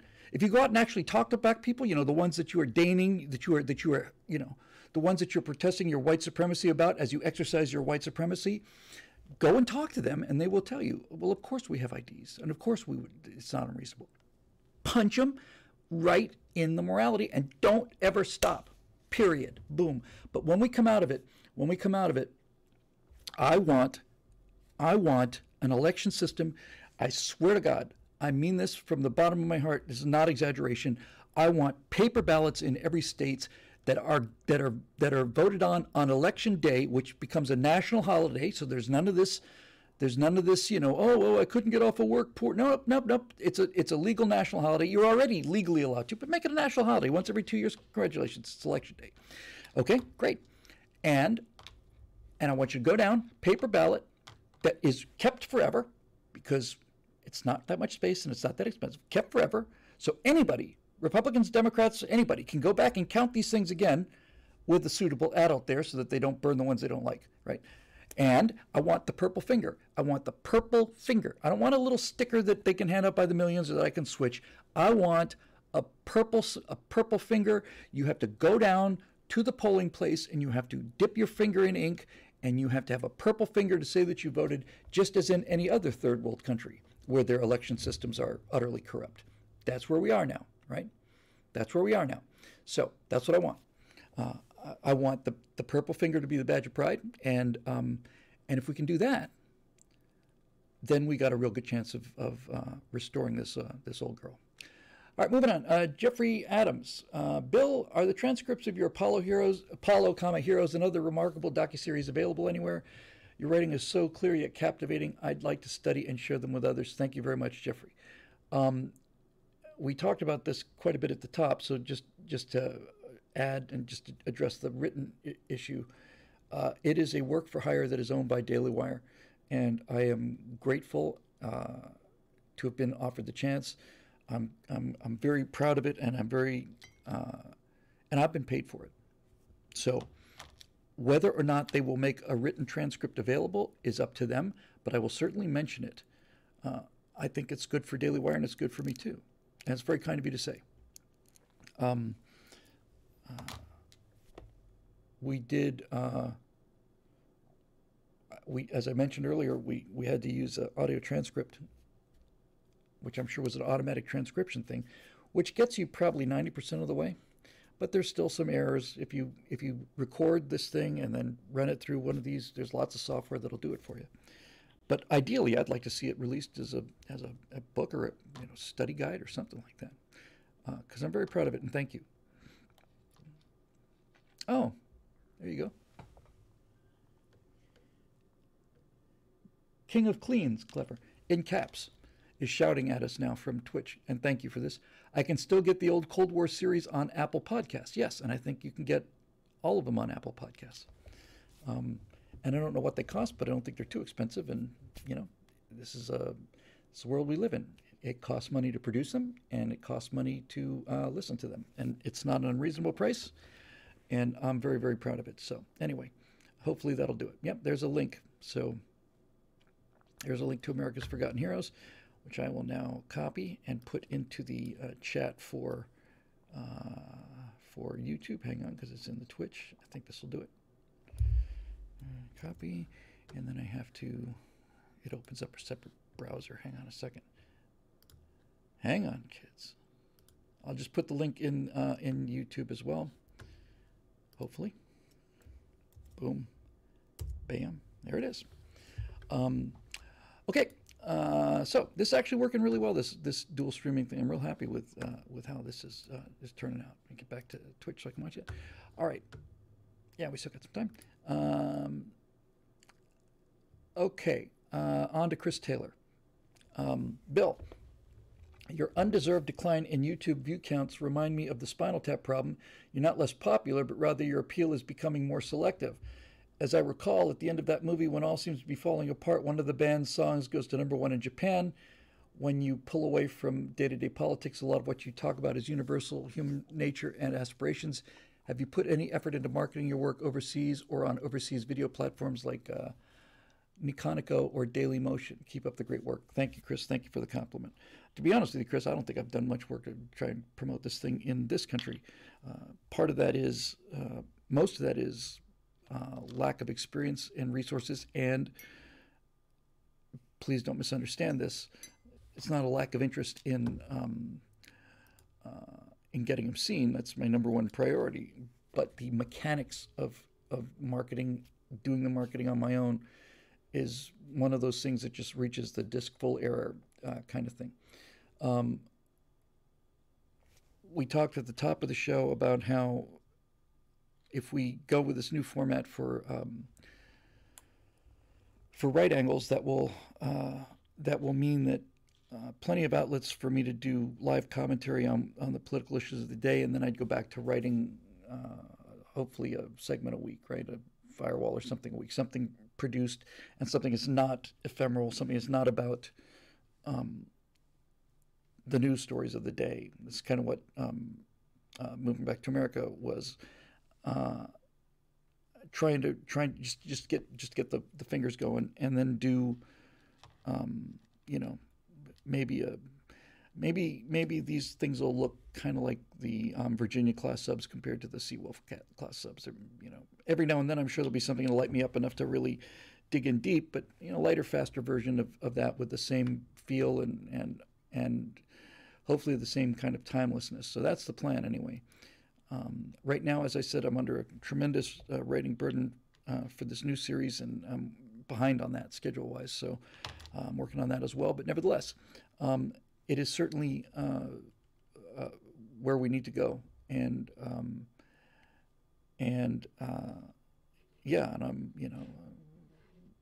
embarrassed about how poorly done it's been so far. Hang on. CP Tome says Mark Melville's Long Easy was flown to EAA Museum this week by Mark Zeitlin. Brought a tear, no longer going to see Mike and Sally in their Long Easy at AirVenture. Mark Zeitlin is the guy who did all of the maintenance work on my Long Easy. He's a great guy. Great guy. And Mike Melville is one of the best people I've ever met in my life. Mike Melville is the world's first civilian astronaut. He flew Spaceship One past the Kármán line in 2004, I think. And when I was owner of a Long Easy for about a little less than a year, I think,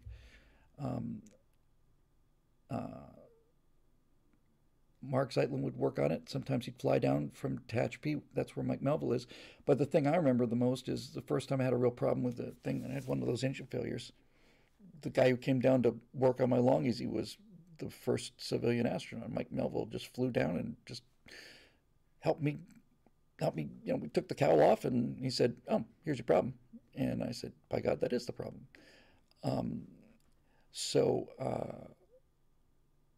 Mike is a great guy. My favorite story that Mike told me personally, just for those, because you mentioned him by name, and he certainly is an amazing guy. By the way, the first civilian astronaut was an African American. Where did I get that question from? I guess I must have caught it in the stream here, didn't I? Huh. I guess I did. Anyway, so here's the best story Mike ever told me. For those of you that are fans of aviation, I'll make this quick. Burt Rutan is I've known a lot of bright people. I've known a few geniuses, but I've never known anybody who was as far out of the box as Burt Rutan. And his ability to visualize things and just simply, Burt Rutan had a problem when he was trying to build the world's first private suborbital vehicle. He needed it to go fast on the way up, and he needed it to go slow on the way down. That's the fundamental problem. Fast up, slow down. So does he talk about speed brakes or flaps or anything? It's not going to do it. So he breaks the airplane in half. That's what he does. He flies it up, and then when it gets to the top, he breaks it in half. And then it comes down in half, like it's just been cracked in the middle, comes down at 90-degree angle to the tail to the fuselage, and then he puts it back together again, lands the thing. Who can think of that? Nobody can think of that. Nobody, except for Burt. So Burt has built a number of airplanes, and a great number of them, I want to say 25 or something, have been built and flown out of his designs. And one of his coolest designs was called the Ares. It was a carbon fiber, wicked-looking, potential ground attack aircraft, light ground attack aircraft. And my understanding is, Fly in 2003 says, my claim to fame is Dick Rutan made me sick while doing an aileron roll in his long easy. Yeah. Anyway, I've driven around mountain trails in a little Polaris with Dick Rutan and had a lot of fun doing it. So anyway, here's the story Mike told me. So apparently they actually did get to mount the, the GAU, the giant gun. And they put it on the Ares, which is a very light airplane. A-10's not terribly heavy, but, twin engine, made of aluminum, steel ribs. And they put that gun on the Ares for a test thing, and Mike was flying the test flight. So he's rolling in with this super light thing called the Ares, which has been terribly modified since then, by the way. It's been just completely, maybe it's the Proteus. No, the Ares, after it was done. So anyway, so he goes in, and he's doing this attack run, and Mike told me that when I fired that gun, I felt absolutely certain that the aircraft was suddenly moving backwards through the air. That was how much kick this thing put out. I thought that firing that gun had actually stopped the aircraft and was knocking me back through the air backwards. I thought, sounds like a bit of a kick, Mike. He said, yeah, I bet it was. Okay, moving on here. I'm sorry, Facebook, but I think I can at least get through the questions here. Judy Sheeks. Hi, Judy. Hi, Bill. Welcome back. Thank you. Good to be back. I've never heard this before.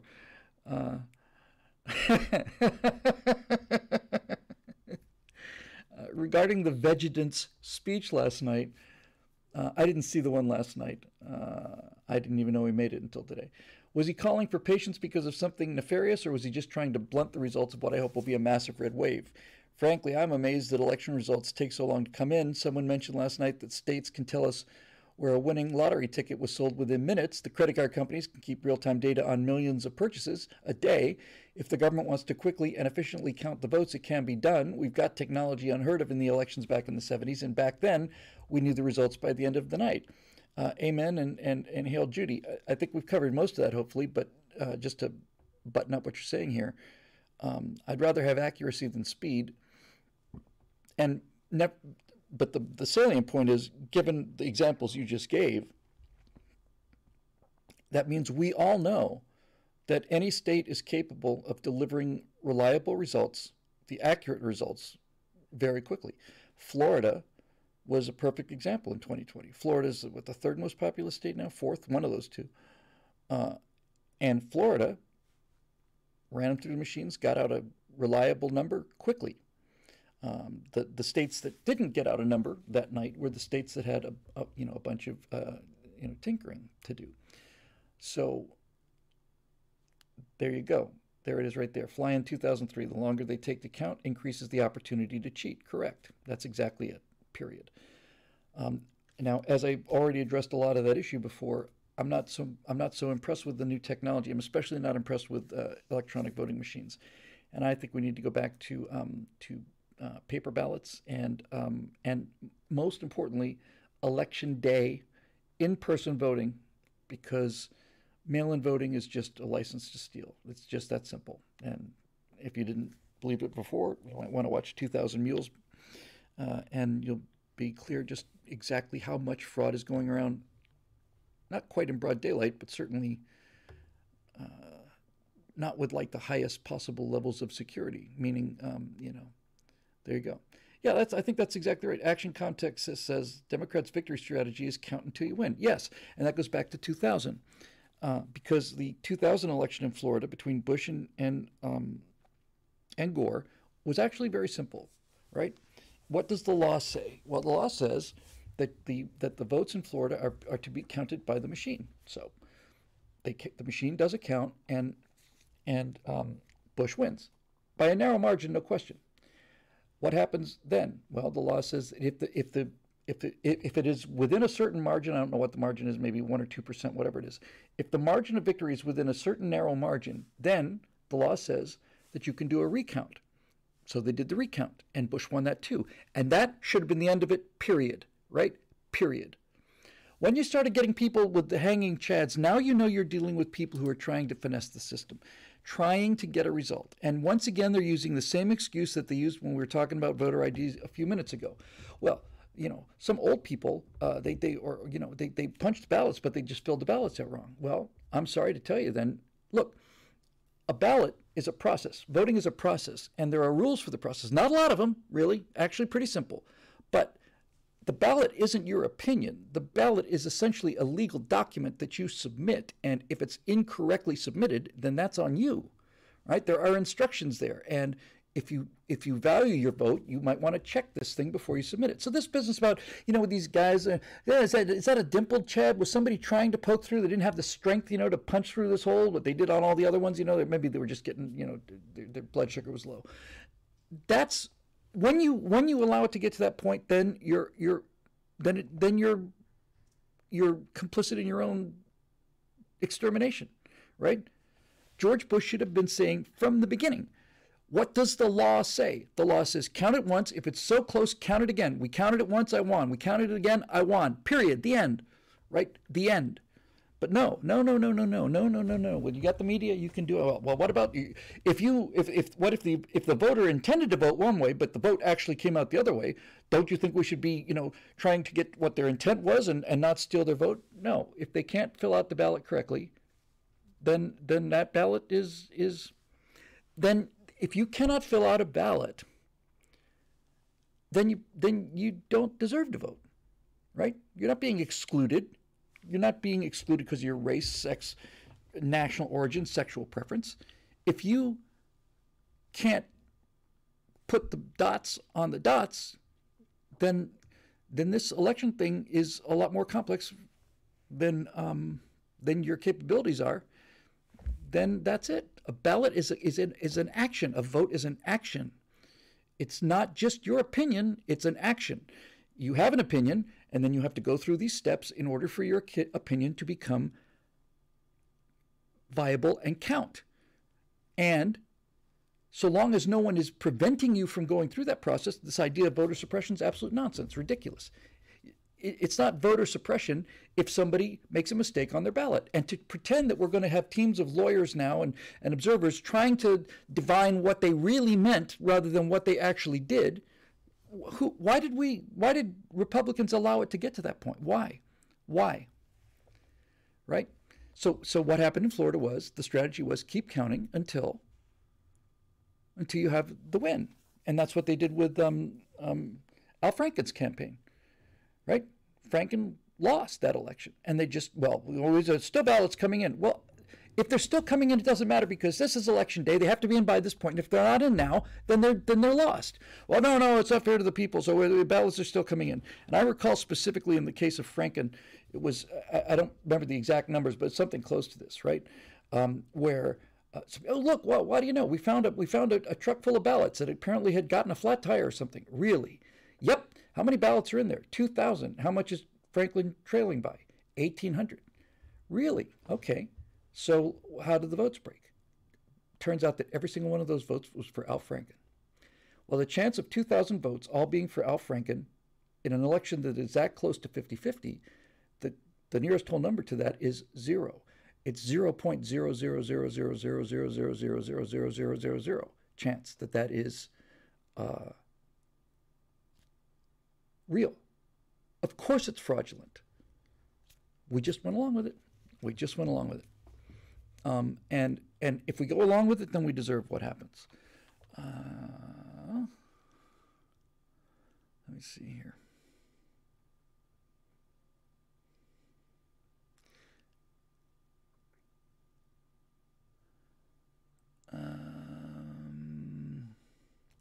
One's a little theoretical for me, I think, and this one's awful long.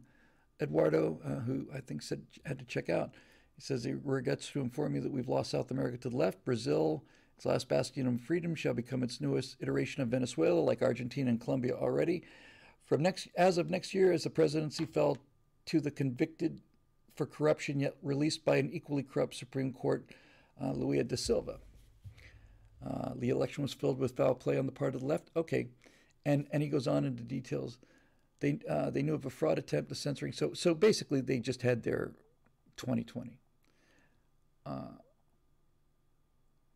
Eduardo, I'll just tell you now what I told myself and our little circle here back in 2020, and I said this because it was the only bright spot I could find.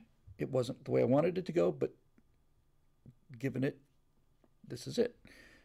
In 2020, after it became clear that this travesty was actually going to happen, I said the only way to cure people of socialism and progressivism is to give it to them, and that's what we did.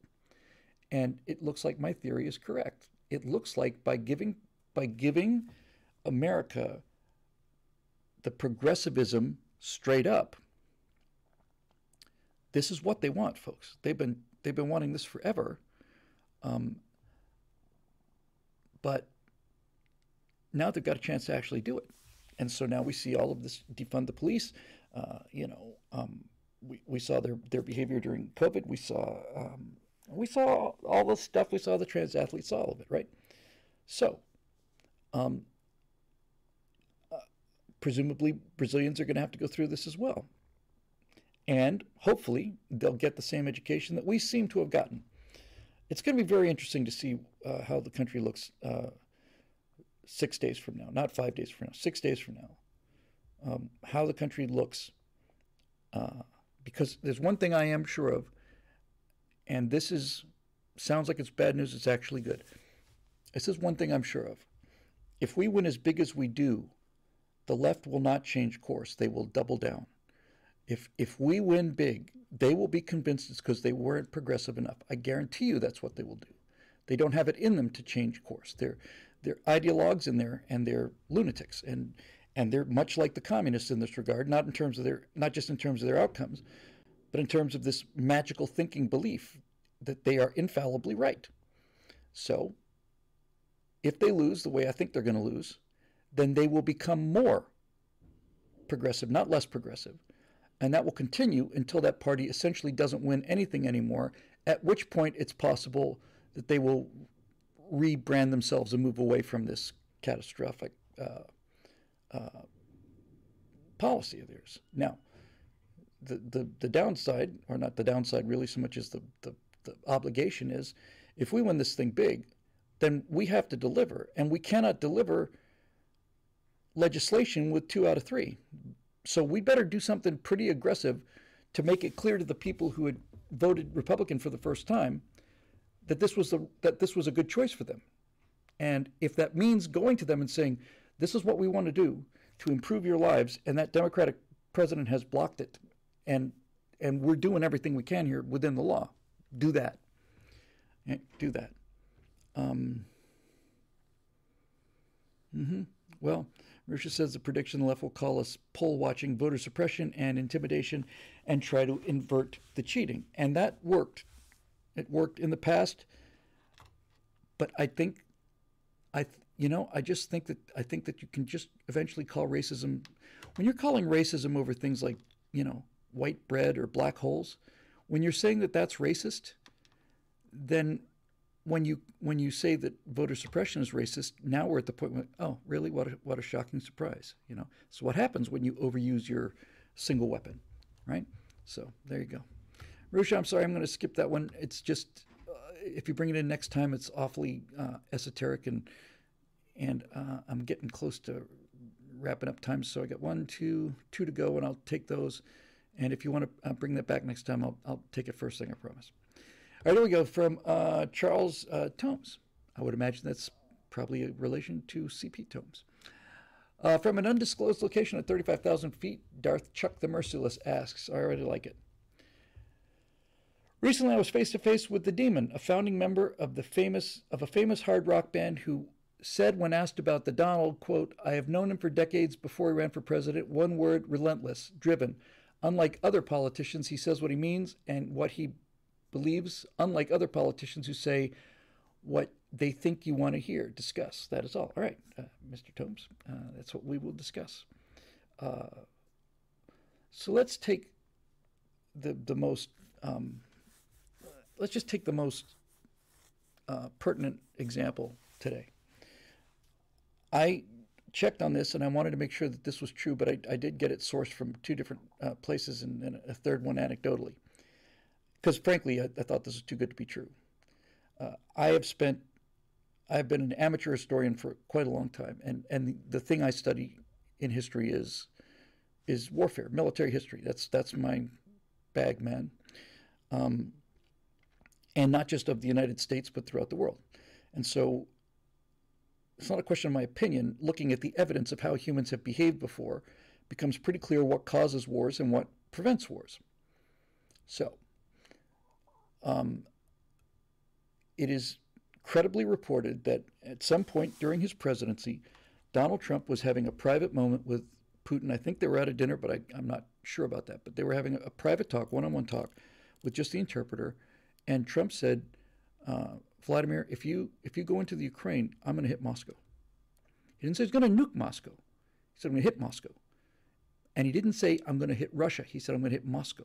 That's a profoundly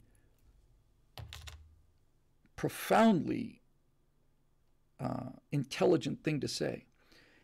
If he said I was going to nuke Moscow, then that's just plain saber rattling and threatening. But when he says I'm going to hit Moscow, he could mean a military strike. He could mean some kind of sanctions, but he probably means a military strike. Now, if you're Vladimir Putin, you have to ask yourself, is he bluffing? Probably. But then again, maybe not. He's done these kind of things before. So what Trump had done, when Trump says, when he speaks his mind and gets out of the diplomatic, jargon and all the rest of it, blah, blah, blah, blah, he's like, look, if you do this, then I'll do this, just so we're clear, right? If you do this, then I will do that. That's a bank, right? You can take that to the bank. Now, if you're Putin and you want the Ukraine, then you have to ask yourself, okay, is this going to be as easy as I thought it would? The technical term for this is on a tactical level rather than a strategic level, but the tactical term for this is when Trump says, if you go into Ukraine, I'm going to hit Moscow, what he has done is he has enormously complicated the firing solution for Vladimir Putin.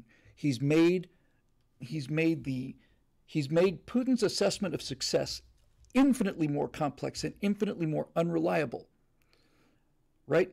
He's not only added variables to Putin's equation onto whether or not to go into Ukraine, but he's added variables of such monumental weight that you have to reassess the entire situation.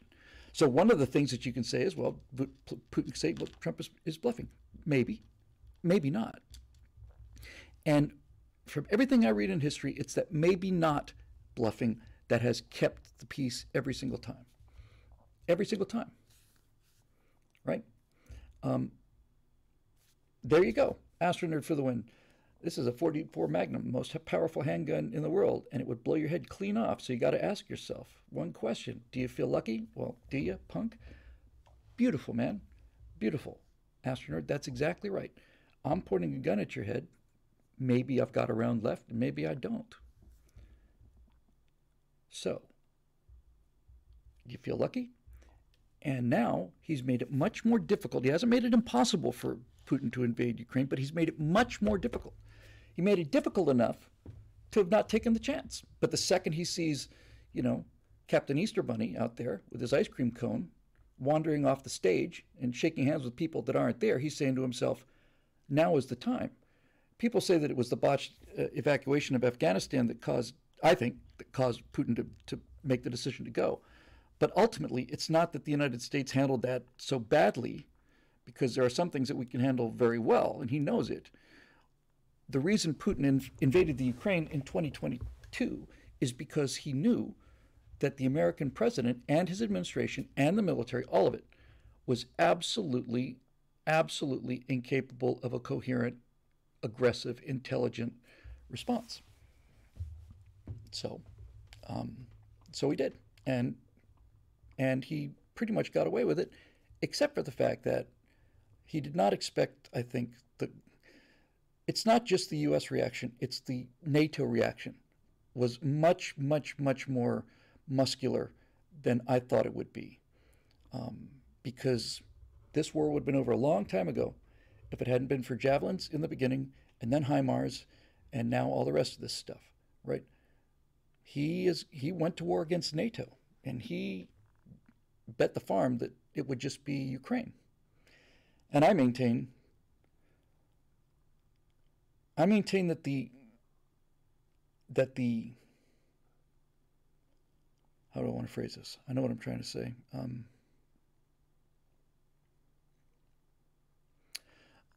I believe that Putin was certain that this former comedian named Zelensky,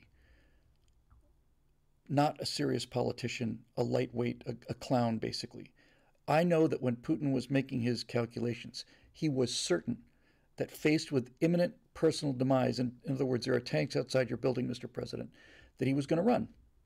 And when Zelensky said, I don't need helicopters, I need ammunition, it wasn't the turning point because it was right at the very beginning, so it's not really anything to turn. But when Zelensky said, I don't need a ride, I need ammunition, he said that was the moment that this thing turned into a war and not a rout. That instant, that moment in time, that just and the phrasing, which I'm sure he didn't think about, which is why I believe it, which is why I think it's so, why I think that sentence is going to go down with some of the sentence of, it's going to go down with we'll fight them on the beaches. It's going to go down with Mr. Gorbachev, tear down this wall. It's one of those moments where somebody says something so profoundly true that it becomes legendary. It just turned the war on. If he had run, then I think I'm not saying Ukraine would have just simply completely crumbled, but I don't think their heart would have been in it. But when they hear the president of the country saying, I'm not going anywhere, I'm going to grab a rifle, and there we go. Now he's got a real problem. Now he's got resistance. And when they pushed them back from Kyiv, which they did pretty much on their own, when they pushed the Russians back from Kyiv, that was I think, the strategic turning point. After that, that bought them enough time to get U.S., NATO, but mostly U.S. weapons on the scene. And of all of the tragedies and the personal tragedies of Ukraine, the single great geopolitical strategy that Putin has foisted on his own country is he took the Russian army to war. That was a mistake. That was a mistake because I think the one thing everybody can agree upon is that I am much, much, much, much less afraid of the Russian military now than I was before I saw it in action. Much, much, much less afraid. And furthermore,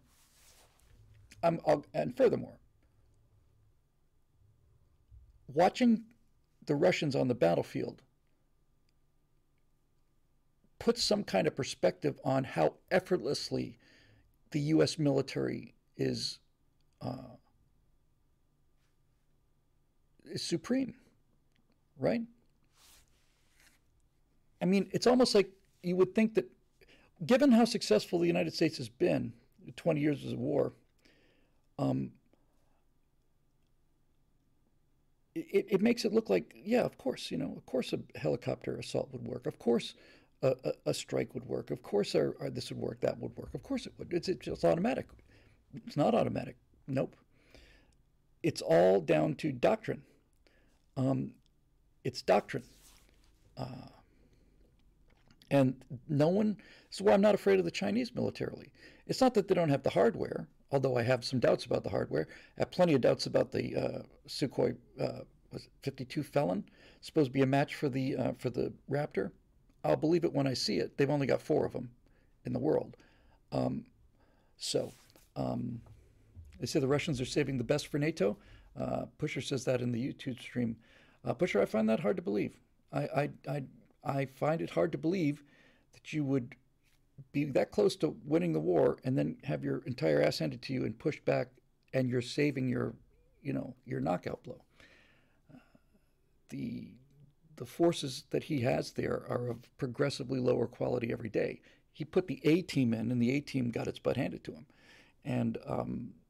And this idea that we're saving no, I just don't think that's true. In any event,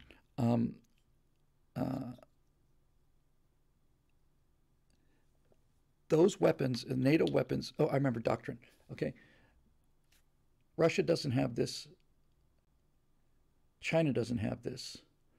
Europe's got it, but they don't really have the hardware side of it. But they get the software side. They get the theoretical side. But it's air-land doctrine, right? It's basically saying we're not fighting a land war. The battlefield is not the surface of Ukraine. The battlefield is the surface of Ukraine. It's the airspace over Ukraine. It's the oceans abutting Ukraine, and it's the outer space over Ukraine. That's the battle space, and you've got to do all of them. You've got to. If you can control all of those, then you win. The Japanese had this exact same problem in World War II. Precisely the same problem. The Japanese Army and Navy hated each other more than they hated the Americans. They didn't talk to each other, didn't coordinate anything. They were just two completely separate and distinct entities. Meanwhile, when Japan is trying to take Guadalcanal in World War II, there's a Japanese Navy that has a set of objectives, and then there's a Japanese Army that has a completely different set of objectives, and both sides are dragging their feet, and I don't want to do this. Well, I'm not going to do this, and I'm not going to lose my Navy to make this Army guy look good. Blah blah blah blah blah. Meanwhile, on Guadalcanal, you've got Army aircraft landing, you've got Navy aircraft landing, you've got Marine aircraft landing. You're all landing at Henderson Field. There was no Air Force then, so it's like, fire them up. Well, this is Navy ammunition. There was actually some of that at Henderson. You guys are Marine aircraft and you can't use this fuel. This is Navy fuel. That attitude lasted about 10 minutes. You got a fighter here? Yeah. You need gas? You're going to go after the Japanese? Yep. Tank her up, man. And that ability to combine these things is why we're so successful. So I'm not worried about China. I'm especially not worried about China now after I've seen Soviet weapons in play. And China's willingness to risk the Taiwan gambit has gone into the toilet. I don't think they've got it. I think before this happened, they thought they might have a chance. We got a lot of tanks and we got a lot of big hardware, and then some guy steps out from behind a tree and you don't have a tank anymore.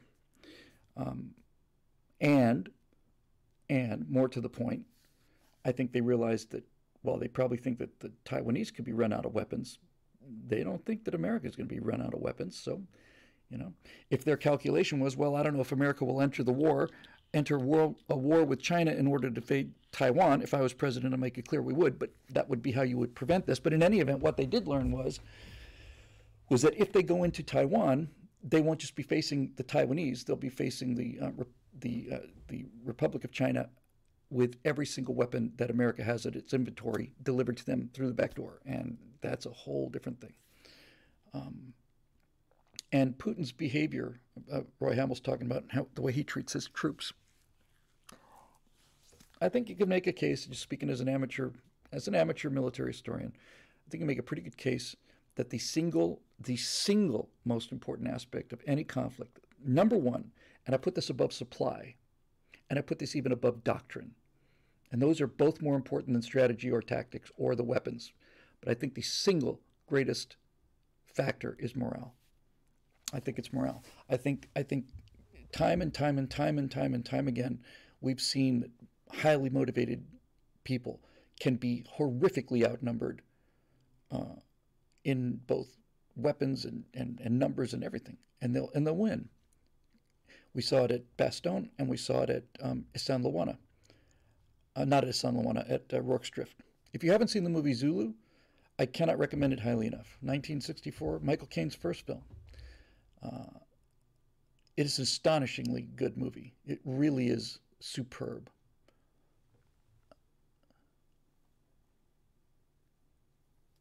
Action Comfort Tech. It looks like it's a copy here. Yeah. Um, oh, okay. Automod held a message. Action Comtech says, "Hey, Bill, the Marine Corps is getting back to its correct maritime mission and being retasked to shooting Chinese floating stock from islands while defending their launch positions. This scares the spit out of the Chinese." That apparently was held for moderation because somebody thought that shooting Chinese meant that, shooting like Chinese people here. Not talking about that. Probably should have said highly kinetic action against the People's Republic, Army of the People's Republic of China. So talking about doctrine and coordination and stuff, we're masters of it. No one else can do it. I mean, people like Germany can do it, but they don't have a navy, right? So it's not that they don't get the doctrine; they just don't have the hardware. But look, I knew the thing that the second I stopped really worrying about China was when I realized was that the ships that fly the Chinese flag, that organization is called the People's Republic Army's Navy. It literally is the People's Republic of China Army Navy, something almost like that. Okay, where's your heritage? Where's your traditions? Where's your culture? Where's the naval culture? You don't have one. You're not a naval power. And when Putin had to lie, and I'm not talking about these new recruits and all the stuff that they're going through. When his first in force, right, the force that was in there in the first couple of days, when he had to lie and tell them that they are going on maneuvers in Crimea, and then they find themselves in Ukraine, I actually, honestly, God thought, and I still think this, I don't believe I've ever heard of that in history. I don't think Genghis Khan lied to his soldiers about where they were going. I don't think Xerxes lied to his soldiers. I think there's been plenty of times where soldiers didn't want to go, but I don't think anyone's ever been lied to about where they were going. When you have to lie to your troops like that, what does that say? I mean, what does it say? He's the last Tsar. Vladimir Putin, I'm sure of this, is the last Tsar. I don't know how long he's going to last. I thought he'd be out by now. There's no question about that. But he will be the last Russian Tsar. And what Russia becomes after this, I don't know. But he is the last KGB man in the government. And so, and there's a significant amount of compelling evidence that he is terminally ill. And terminally ill people will take risks that people who want to live a long and fruitful life won't take. Hey, Tsar Vladimir IV. Well done, Eric. The People's Republic of China's, thank you very much for that, Action Comtech. The correct designation is the People's Republic of China Army's Navy. Are you afraid of the People's Republic of China Army's Navy? Are you afraid of them?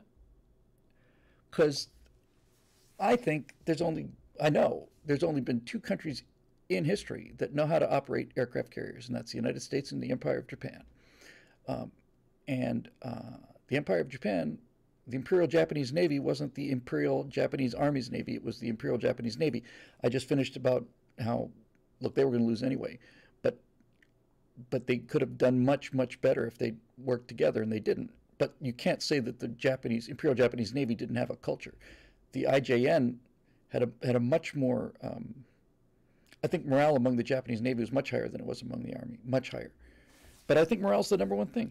And if you get a chance to watch Zulu, you'll see what happens when you have, like, I don't know, what was it, 170 something British soldiers against 8,000 Zulus?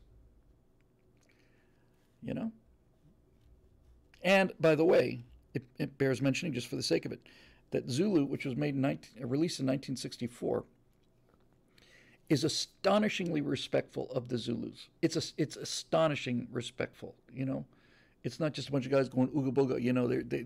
They go to great lengths to show how brave those warriors were, how fit they were. These Englishmen in the movie will say that army can run for 12 hours without stopping. They can run for 12 hours and then go into battle.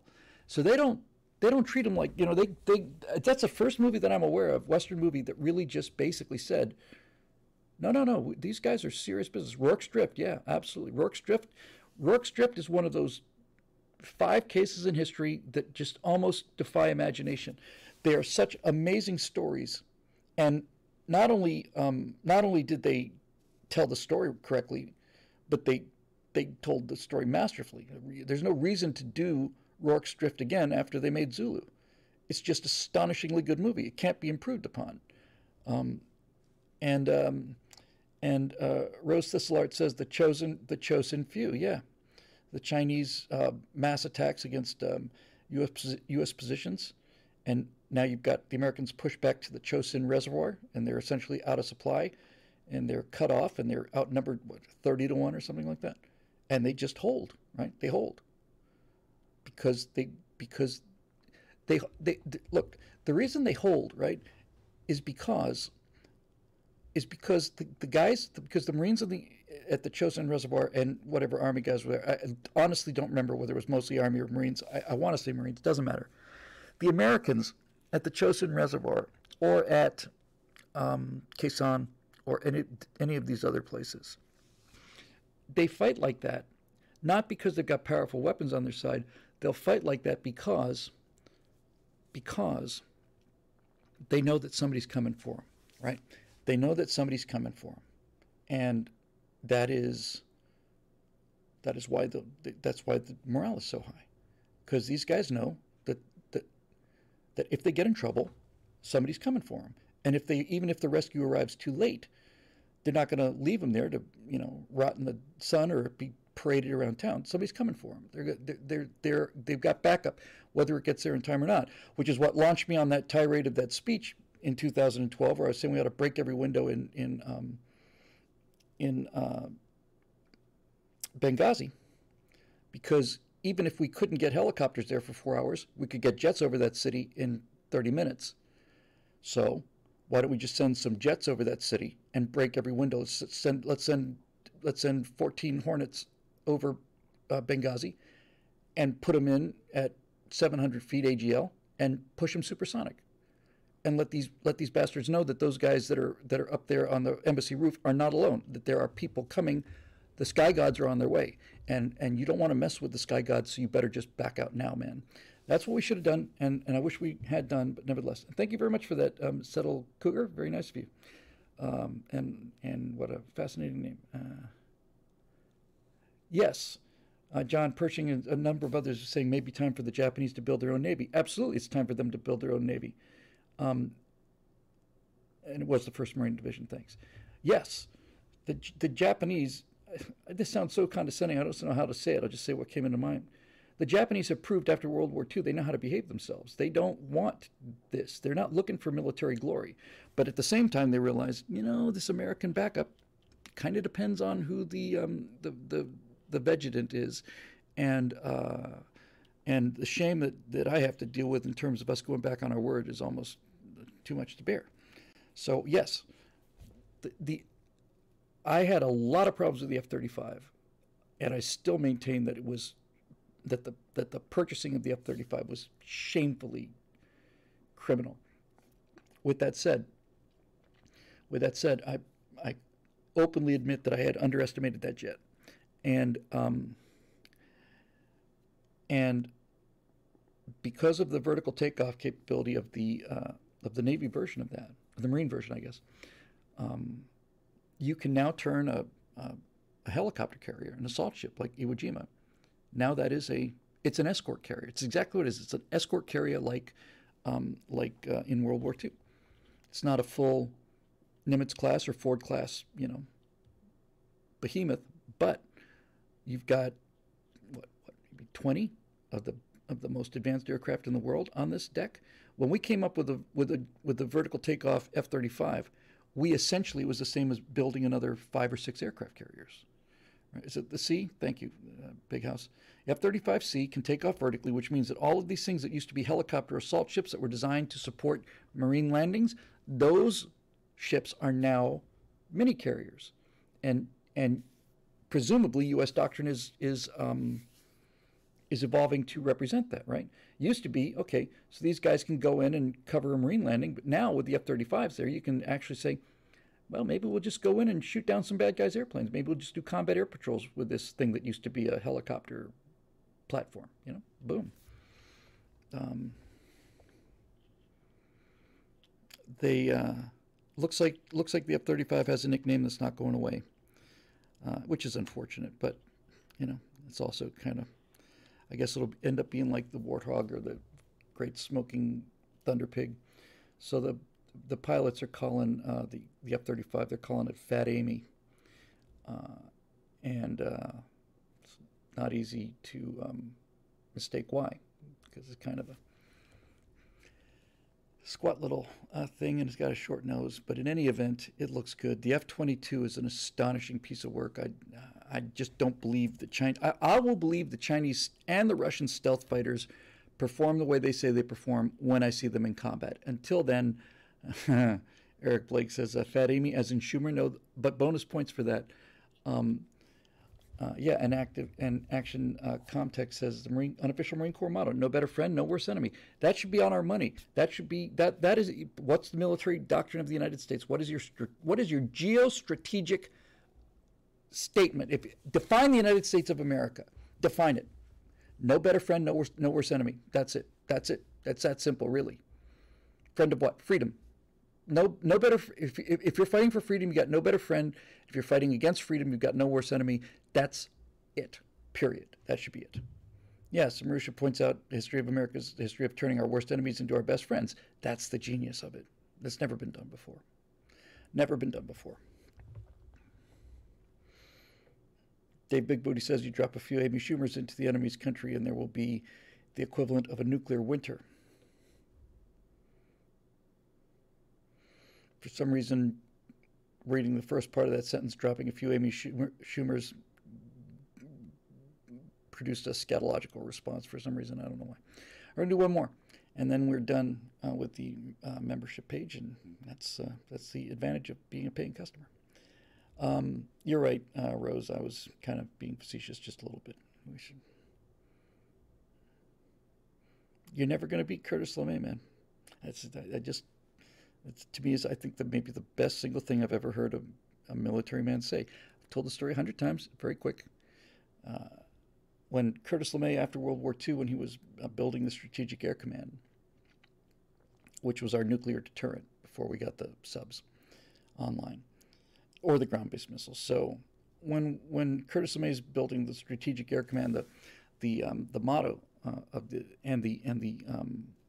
not the logo, the emblem of the U.S. Strategic Air Command, which doesn't exist anymore, was a gauntlet. It was like a fist of a knight, a gauntlet with lightning bolts against a sky background, I think.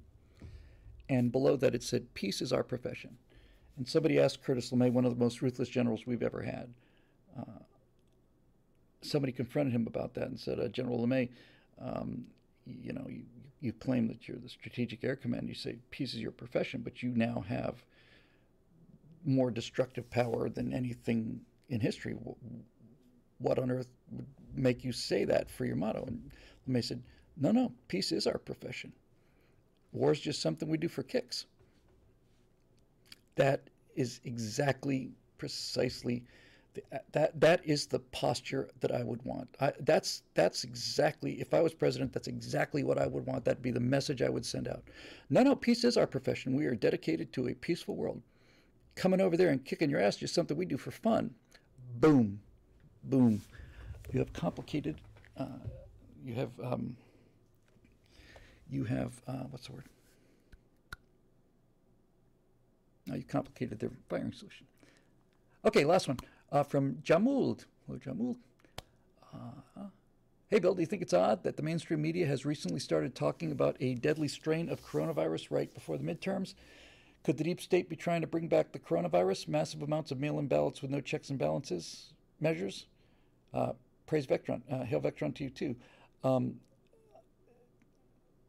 the short answer is no. I don't think that's in play for this election. I think if it was going to be something in play, it would happen a long time ago.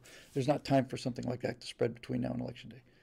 Um, however, um, when I heard that a laboratory had created a strain of American lab had created a strain of COVID with 80% fatality rate, my first question is, why did you do that? Number one. And number two, why did you announce that? I mean, bubonic plague, the Black Death, the worst thing that ever happened to the human race ever, the worst thing that ever happened, had a mortality rate of between 30 and 40%. So now somebody's taken one of the most contagious viruses ever and made it 80% fatal.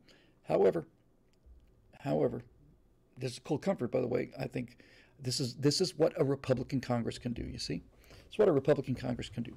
We can launch some investigations into why this was done, who did it, and why, and what has happened to this 80% fatal strain at Boston University, and maybe we want that all of it, including the documentation, so that we can burn it, kill it with fire, and you lose your federal backing. Um, that's what you can do when you have the Congress. Okay, so Infidel 42 says it was 80% fatal among rats, not humans. That's interesting. Leave it to Dan Bongino, who to make the point here. It's an artificial virus because once you let something like that out into the population, there's a dynamic at work, and that is that the more lethal a virus is, the less contagious it has to be. That's not like luck or anything, that's just the equation. And basically, it works like this. If you have a virus that's 80% fatal, then it kills off the host before it can replicate. Um, the, a successful a successful lethal virus is one that is hard to get, and especially one that takes a while for symptoms, like Ebola, any of these blood vessel diseases. I think you don't see symptoms, I want to say, for 8 days or something like that. That gives Ebola enough time to get into your system, multiply, and for you to spread it before it goes on.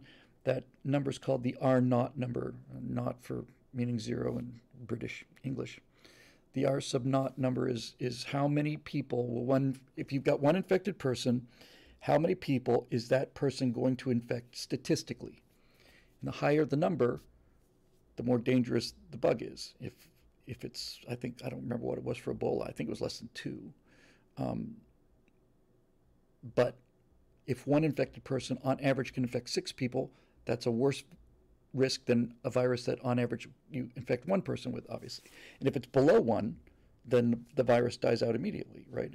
So if it kills you fast, that's bad for the people who die, but it's much harder to for the virus to maintain itself, because if it really killed people in 2 days, then everybody would lock themselves down for, like, seriously lock themselves down for a week, right? And when I say lock themselves down, I mean lock themselves down, and then it just burns out, right? That's it. Anyway, it doesn't even matter, and I don't care if it's 80% fatal in mice. I think by now we ought to realize that the risks of this outweigh the benefits, and this is a typical example of scientific hubris. I've seen it in artificial intelligence. I've seen it in search for extraterrestrials. I've seen it everywhere, where these scientists are absolutely sure that they got everything covered. No, they can't possibly go wrong. Well, that's what you've said before, and you've been wrong every time, right? Oh, no, we have fail-safes built in. I don't believe you. I don't believe you. No, I don't. First of all, you're a scientist, not an engineer. And secondly, you're doing this because you can, not because you should. And it's time to take your toys away now, because you don't behave yourself. Right? That's it. Isle Paint said, I don't see them ever getting away with lockdown ever again. I couldn't agree with you more, Isle Paint, unless it's something with a really high mortality. in which case the government doesn't have to lock you down. This is the thing. This is the whole story of COVID, right? The whole story of COVID was that the the aggregate intelligence of 330 million people had it perfect after 3 weeks. But after 3 weeks, anybody who was thinking about it, people who hadn't bought into the CNN COVID porn, after 3 weeks, virtually every person in this country with a brain, okay, I'll do that. Richard thinks. Every person in the country with a brain had done the fundamental research to say, how fatal is this thing? Okay, that's not too bad. Is it unique? I mean, is a fatality rate among every age group? No. It doesn't exist among 0 to 10. It essentially doesn't exist for 10 to 20. 20 to 30, it's a blip. 30 to 40, it's a bigger blip. 50 to 60, and so on. So here it is. And every single individual American could look at this and say, where do I fit in this table? Well, if I'm in the highest possible mortality bracket and the mortality rate is 2% or 3%, okay, that's a risk. Now tell me about the 3%. Well, of the 3% that died, they had an average of 2.5 comorbidities. They had diabetes or emphysema or overweight. And if I'm none of those things, I'm thinking the chance of this being fatal for me is very low. It's low enough that I'm willing to go out. Now, if it turned out that that thing was killing 80% of everybody, my attitude towards the government wouldn't have to lock you down. You would lock yourselves down because you have the sense to know what is dangerous and what's not. You wouldn't have to be locked down by the government. You would say to yourself, okay, there's a wildfire out there. You would treat it the way you would treat fallout, right? We ain't going outside for 7 days, and then we're going to go out real carefully, and we're going to hose ourselves down, all the rest of it, So there you go. All right, Eric Blake. All right, so I think the question is, what's my take on Twitter and Elon? Hey, there you go. That's sometimes there is a shot of wisdom that just goes right through you like a diamond bullet. Speak into the microphone. Talk into the machine. Roger Ramdet 59 says, to fear death is a choice. That's exactly it, man. I mean, really, that's exactly it. That's exactly the way I looked at this thing. My first response to Natasha when it was clear this thing was down there was I said, honey, I've looked at the mortality rate. Frankly, I think we ought to go down to LAX and start licking doorknobs. Let's just get it and get it over with. If we're going to survive it, we'll survive it. If we won't, we won't. But there's nothing. It's going. It's not. We're not going to be able to dodge this thing. Let's just go get it over with. Let's find out. Okay, so Twitter. So look, it looks like Elon. Well, he owns a company, so there's that. I heard today for the first time that he's going to fire 50% of the staff. That couldn't be better news. Elon Musk is not a conservative.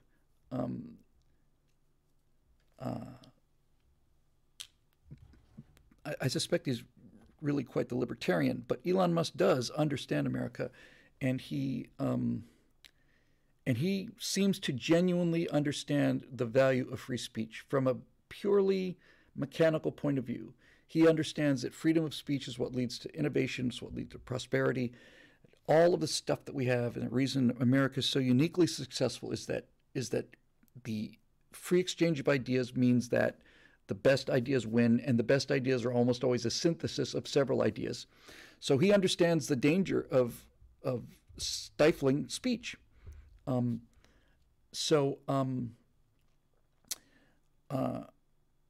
think his motivation is genuinely real.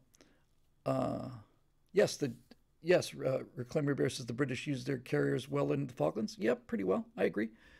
But it wasn't, I mean, I know the Falklands conflict fairly well. It wasn't, it wasn't a 4-year battle of fleets. They had 2 carriers, right? It was Invincible and Hermes, I think. And they had Harriers. And Harriers are, they're not terribly effective aircraft. They're cool that they can go straight up. And this was the 1980s, so yeah, it was absolutely cutting edge. The thing about the Falklands War is the Argentines were flying A-4 Skyhawks, and they were flying 20 feet off the deck. and they got in underneath the air cover and they did a lot of damage. They sank a bunch of ships. But yes, look, the British, I think the British, I know for a certain fact that the British invented the angled deck carrier, which allows you to launch and land at the same time. So there you go. Anyway, so Twitter. So first of all,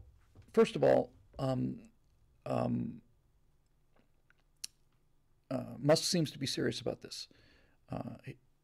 Now that he's actually bought it, the changes are being made. There's a world where he says he's going to do something and he doesn't. I've never seen him do that. He usually does what he says he's going to do and does it quickly too. But he's firing half the staff. He's already fired the top management. Now, what interests me about Elon Musk and Twitter is the kind of almost like casual offhand things that he's talked about for Twitter, in terms of Twitter becoming more of a content platform. Essentially, if I understand him correctly, just from reading the tea leaves, I think he has the idea of getting Twitter back to free speech, and then I think he's going to build Twitter out so that it'll be able to host videos, and if that happens, then it really could be game over, because look, we post all of our videos are hosted on Rumble. We put them on YouTube. We've had a couple of strikes. I don't know if we've ever had 2 strikes at the same time, but we certainly had at least 3 strikes. If you get a strike on YouTube, not a copyright thing, a strike, then you don't get to post for a week. If you get 2, then you don't get to post for 2 weeks. And if you get 3, everything that was ever on your website comes down. And if you've got 2 strikes or 3 strikes, they not only take your channel down, you can't get to the stuff. You can't download your own stuff anymore. They lock your stuff away from you. So if it turns out that that this happens, then it could actually work because of the network effect. Trump put out a platform, social media platform, hasn't caught on because of the network effect. And the network effect is real simple. It's like the value of the network is determined by the number of people on it. And if I have a network that's really, really cool, but there's nobody on it, then it's worthless. So Rumble is a free speech platform, no question, but it's not easy to work with. It's not very well run. I'm very grateful for it, but it doesn't have reach. Twitter, on the other hand, comes with reach. So if he can turn Twitter into a free speech platform for tweets, and then decides to open up to videos, then the advantages of posting a video on Twitter as opposed to on Rumble is that you would think people would see it on Twitter. Same thing for Instagram and all the rest of it. So anyway, that's what I think about Musk and Twitter. I think he's real about the freedom of speech thing. And I think he's actually moving in the direction he said he would, and that we would expect he would if he is doing it about freedom of speech. And if he can do that, then he can. So Rumble is never going to displace YouTube because Rumble is not nearly as well run, and there's a 1,000th of probably less than that of the people on YouTube. So you have to go to YouTube. But if you can find something to compete with YouTube and compete with them on the free speech thing, then you might actually have something that could really change the equation. It's going to change the equation anyway. So we'll see. Anyway, that is that about that. Yeah, okay. 9 o'clock, fair enough. This show is made possible by the members at BillWhittle.com who keep this thing going, and this is the 3rd time in a row that we've gotten pretty close to 3 hours. So, by golly, if you're not paying for this, then you're getting your money's worth. Yeah, I guess that'll do it. All right, so unfortunately, no Stratosphere Studio on Monday because I will be en transit to Nashville and the Daily Wire and election coverage. And I will be back next Thursday for the Stratosphere Lounge, and a week from now, I imagine we will have a lot of fun things to talk about one way or another. But I'm feeling pretty good about it, so we'll see. Until next time, Mouseketeers, keep your powder dry, and we'll see you next Thursday.